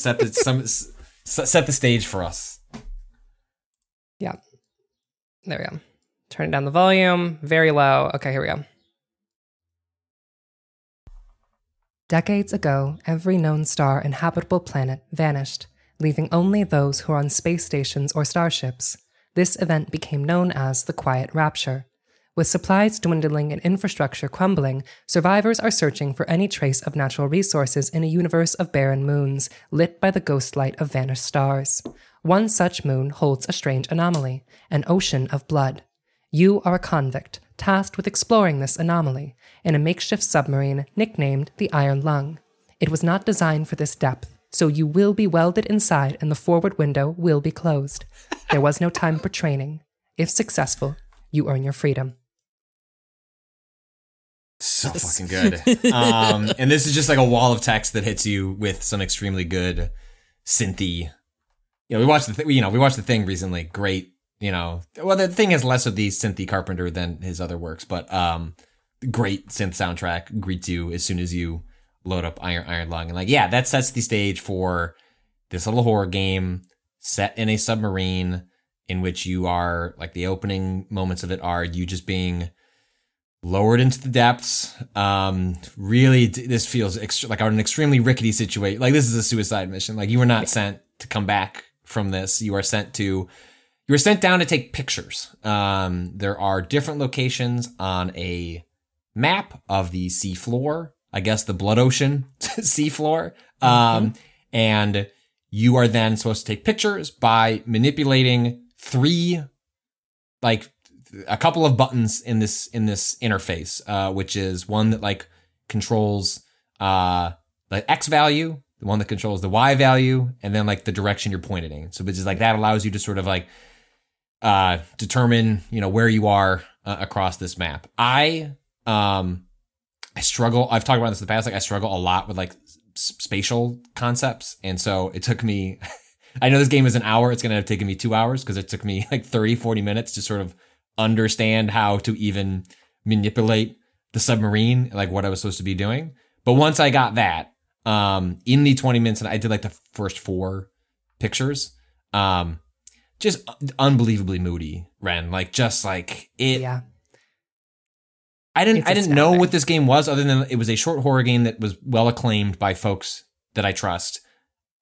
And I just assumed I'd be doing some walking around. Maybe I do at some point. I don't know. But the first 20 minutes, I am just in this submarine in which it's a game about sound design and a game about less is more, and just being in this sub surrounded by ominous fucking music and sound effects, what sounds like a creature, but I could not be sure. And then every time I take a photo, I go, this is the one where shit's going to get fucked up. This is the one where I'm going to see it. This is the one where I'm going to, I can hear something outside what is of this fucking ship. There was a moment where I took a picture and I fucking jumped, because here's the brilliant thing that the game does. You don't have a porthole. It's covered. Yeah. You are flying totally blind. You have no idea if you're going to crash into a wall other than by the ping of your radar, or if you take a picture. And there is a loading time from when you take a picture to where you see the result. And that, like, just 1/2 second. It's kind of like a Polaroid camera. Like, yes. It's like an accelerated version of that process where it's like, wow, and then all of a sudden, like, a black and white static image shows up on this display that's in the Iron Lung, the sub that you're strapped to. And, again, like the last one I got, I saw some bones. Those bones suggest some things that I don't like about what might be happening around me. But it is just such an excellent exercise in minimalism that, just like even in the 20 minutes that I played for what is ultimately a pretty short experience was really, really striking. Patrick, I have a question. Yes. Have you turned the ship after taking pictures? At the requested coordinates? What do you mean turn the ship after? So a thing that I love about this game is that the way it works is they say that you have to take pictures within 1 unit, or like it's like, I think it's 5 units of the X and Y values, and within 10 degrees. Okay. Of the object. And so there's X, Y, and the angle you're looking at, right? The angle coordinates, and it's like, hey, there's a little bit of, fuzziness on, that. So it's not frustrating to play. So Patrick, if you take a picture of those bones, right? Yeah. If you turn the angle of your ship to the left, there's more. And haven't done that. Keep turning your ship to slowly uncover more and more of the object you're looking at. Okay. It's such a cool process, from a feel perspective, because it's literally like you are in a dead silent ship. You press the camera button, you see something. You turn around, you walk to the other side of the ship, you move 5 degrees, you walk back, you press the button again. And through all of this time, you are hearing these fucking sounds, and you know that something is fucking happening here, and you have no idea what it is. And it feels so fucking good. It is a really well put together game. There was a moment that I had while playing, which we can talk about next week, because everyone, I think it's reasonable to say that like most people should play this. I think it's like $5 and like an hour long. I wholeheartedly recommend it to most people. I'm so excited to talk about it next week, because there was a moment where I learned a new kind of way to be afraid in a video game. For me.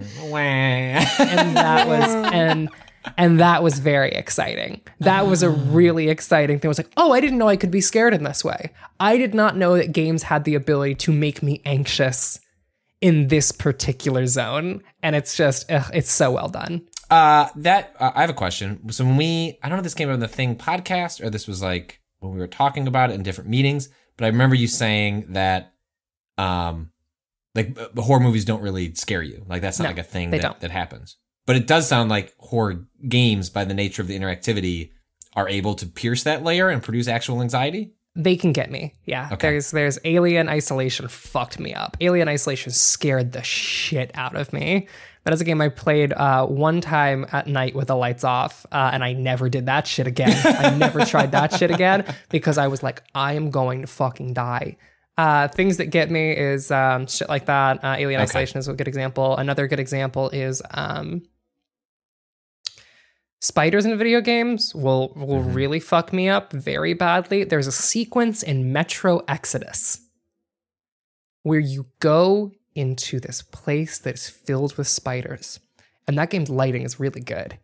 And so you're walking through this place with this thin little fucking cone of light that will burn the spiders if you hit them, but you can hear them walking the fuck around you. And they are afraid of your light, but you have to keep charging that fucking thing. And it was mortifying to me. It was don't like that. That's why I didn't play Metro heinous. Exodus. Not because I thought it was a poor open world version of the Metro series, but because I heard about this spider sequence and I can never experience it. That's what I'm going to tell myself.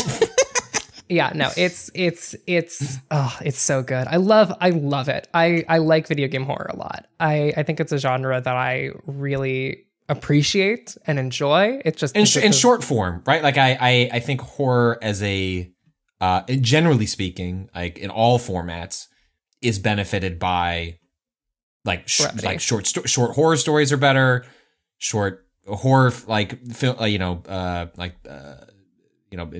film is better. Like short games are better. Like horror always falls apart under the scrutiny of length. And I wish there was more. There's a part of the reason PT maintains to this day as something extraordinary is because it doesn't spend enough time sticking around for it to fall apart. Because all horror falls apart in terms of generating tension and scares when experienced long enough. Even Alien Isolation, like that's part of why the back third of that game doesn't work for me. It's like, okay, yeah, I get it. We've been doing this for too long, but I just wish there was more. It's a really fertile. A lot of indie developers do play in this space, but few of the like short horror games that I have played produce actual. I find them more interesting and experimental than I do anxiety inducing. And Iron Lung is one that produces an extraordinary amount of anxiety in a way that I like capturing. I also think that horror games have a unique strength over other horror medium, which is their ability to play with dream logic. Dream logic in horror games, and like dream logic in games in general, is one of like the medium's greatest artistic strengths, is being able to use the language of play to connect ideas that otherwise probably would not connect very well, or make things feel impossible or strange or broken in ways that are extremely exciting. This is not a spoiler. This is something that the game did to me. This is how anxiety inducing and how well it works on people. This is not a spoiler. At one point I saw something in Iron Lung that freaked me the fuck out. I took a picture. I saw something that scared me. I heard a bad sound. To get to this point, I had to go through the game is X and Y coordinates, right? I had to go through a 20 unit thick tunnel, a cave, like through this fucking narrow ass gap to get to this place. It's a really sharp corner too. It's a really sharp turn, right? This is a cave that is hard to get out of, right? And I see this thing. I take the picture. I get the little notification. I am very afraid. And so I hit the reverse button on my submarine. I don't even bother fucking turning. And I just go backwards. But here's the thing. And the thing that really fucking got me. I heard a thud.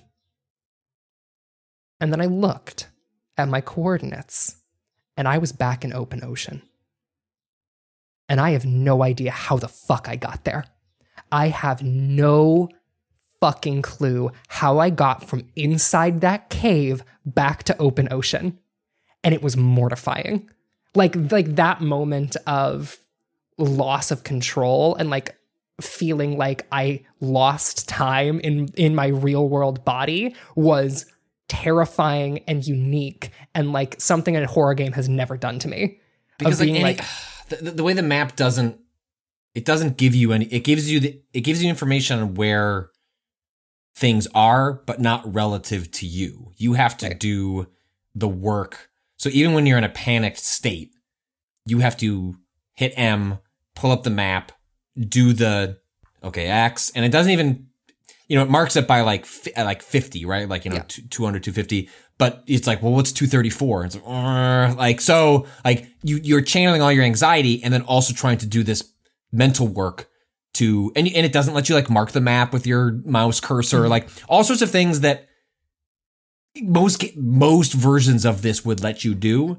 And the fact that it doesn't really helps feed in to the anxiety. Cause I'm like, it's a good thing I have these wipes that you recommended for me to get, Rob, because I was running my finger along the monitor. The other thing, the thing that really got that moment for me that you gestured at, Patrick, I knew that my coordinates were wrong before I opened the map because my spatial reasoning is pretty solid. And so I internalized where I should be and I internalized the map relatively quickly. And I was like, because the way I navigate in this game is by using those 50 coordinate marks where I'm like, okay, cool. I know that there is a bend in this at 650 by 750 or so. And so if I'm at 650 or 750 or so, I know I'm at this part of the map that I have memorized because I had to memorize it as I was going through this narrow channel, right? I felt like I had to memorize this information. And so I know what open water is because I remember feeling safe in the open water because I was mortified to go in this cave. And so after I hear this thud and I look down at my fucking instruments and I see the coordinates 350 by 750, I was like, I should not be here. There is no fucking reason I should be here. And then I opened up the map and was like, that is so far away that something has gone horribly wrong. And that the way that horror dawned on me and the way I had to confirm that something had happened was so fucking cool.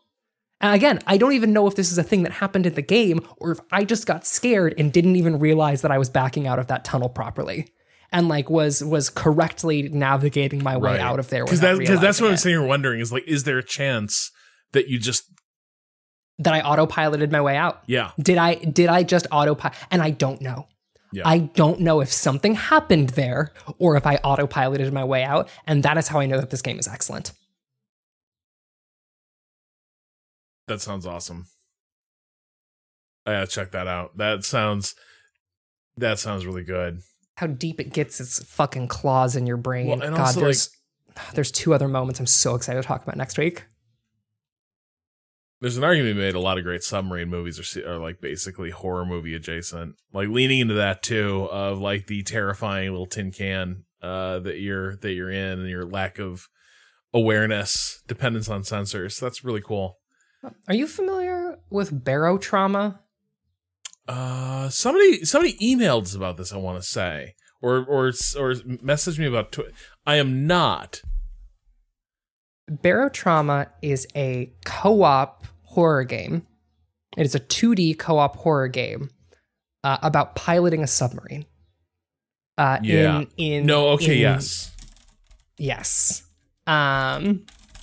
That I think could be very interesting. I don't know if it. I've heard played this at things. PAX and it was annoying. That's the problem. But I was playing like it was random pickup game PAX with like it wasn't tutorialized, it wasn't explained, right. But like it is kind of it's one of those like multiplayer chaos generators, right? Yes. But horror, but in a horror setting, in a horror context. We should investigate this. Is my view. We should investigate this. No. God, I can't wait to talk about Iron Lung next week. What?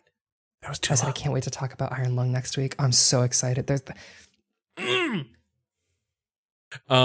before we go, because Mina activated in the last few minutes. She whipped a food Kong at me. She threw a food Kong at my feet and stared at me and then like sighed and then whipped a toy at me and stared at me some more and then stamped her feet. So I'm on the clock. Ren, Rogue Legacy 2. It's good now? It's Rogue Legacy 2. Okay. It is the video game Rogue Legacy 2. It's solid. I think it is a good Castlevania game. It plays like a solid Castlevania game. You gotta jump between the little projectiles. You have an air dash. You have a bounce. You can bounce on things. Yeah. The bounce feels good. That game's hard. Game is real hard because, boy, do you want a game without any invincibility frames other than when you get hit? Try Rogue Legacy 2. That game has no fucking invincibility frames on its dash, which took a lot of getting used to. Especially because I'm playing other stuff with a lot of invincibility frames. But it's pretty much an identical structure to Rogue Legacy 2. Rogue Legacy 1. I'm actually going to be really curious to look at Rogue Legacy 2 in comparison to other roguelikes that have gotten sequels. Because roguelikes getting sequels is an interesting phenomenon on the whole, especially looking at, these are very different games, but similar structurally. Very different gameplay styles, but similar structures of building up a environment over time. Darkest Dungeon, the first game, the town building is obfuscated through systems, but it is about generating new characters. It is about the traits over time. It is about building up this area. Darkest Dungeon 1 is that. Darkest Dungeon 2 is not. Rogue Legacy 2 is just a retread of Rogue Legacy 1 with a lot more stuff in it. With like more content and like more abilities. The game actually has a pretty cool, the class system is basically you have your weapon and you have your class specific skill. You can get your weapon, you can change your weapon over the course of the run, and you can also change your class specific skill over the course of the run, which I think is neat. And also they have added, I believe this is different from the first game, is that characters have resolve. And resolve is tied to artifacts. So during the run, you can find like, your standard roguelike thing where like, oh, I found a cool item. But the thing is, resolve is tied to your max HP. And so if you start the game with 225% resolve, if you go under 100% resolve and each artifact costs resolve, you lose max HP. So you can make the choice of, oh, I'm going to take this really strong artifact, but I will lose max HP because of it. And that is a really interesting gameplay decision for me. I think that is a neat and cool decision as you Castlevania your way through this big fucking dungeon. And we were talking about this a bit before pod, and I think maybe I want to check in on it next week because you were outlining that Loot River is a game that is also seems to be on a good trajectory.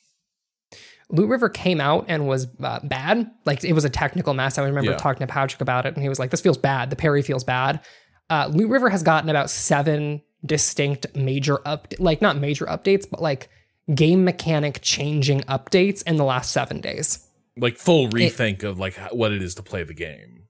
Yes. Yeah. In terms of its economy, in terms of its difficulty curve, in terms of its loot drop rate, like they are changing like fun, like core design thing. It feels like a game that should have come out in early access and instead released, and now the devs are doing early access style updating to a game that has an official release and came out on Xbox Game Pass without the game preview.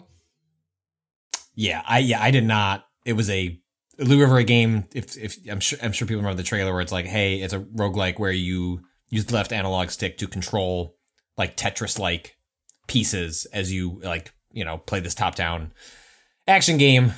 I liked that part of it a lot, but both when I played the demo last year and then the full version this year, I just did like the combat I did not like it at all, and so it's sort of I played an hour and was like, I think I'm okay. But that makes me interested. Probably not to play it right now, but to give it a little bit of time to settle itself and see where they end up with the game.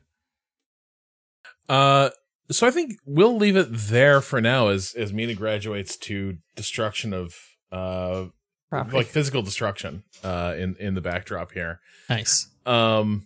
Exercise ready to protest. Mina. That's right. Mina knows direct action gets the goods. If you Mina absolutely would take a massive shit on Susan Collins' front lawn. And that would be menacing. The senator.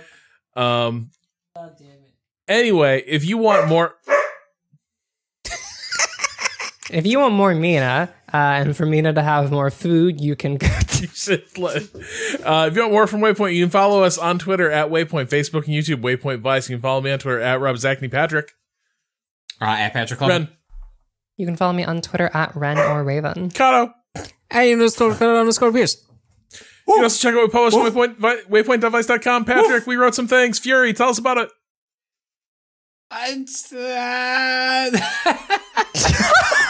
Okay, well, it's really good. Game Pass. Complicated business proposition. Yeah, with new Game Pass would change games, now it's changing them. Everything's on people. Economy. Who's good at it? Not us. We've also been streaming a whole bunch thanks to Waypoint Plus. You can check out Chaos Demons, Gate Hunters. Anyway, thanks to the folks who signed up at waypointplus.com. If you're hearing this, we're probably doing a stream right now where we're watching a movie, and you can watch along with us. Go to twitch.tv/waypoint to watch. Also catch up on all the Halo series. Catch up on the Halo fucking. We're gonna do a wrap up. We're gonna watch an essay about that series and the Halo fucking. There's Halo fucking. Son of a bitch! No spoilers! The only one who gave away his V card. If that sounds good, you want more Waypoint, you can go to waypointplus.com, subscribe. It's hot in here. Not only can access the premium feed, but you also help support Waypoint and everything else we do here. Theme music, Bowen, track Miss You, EP Panel Machine. Learn more, waypoint.zone/POEN. For us, we're calling time on Friday the 13th. We'll talk to you again next Friday. Until then, fuck capitalism, go home, feed your dog.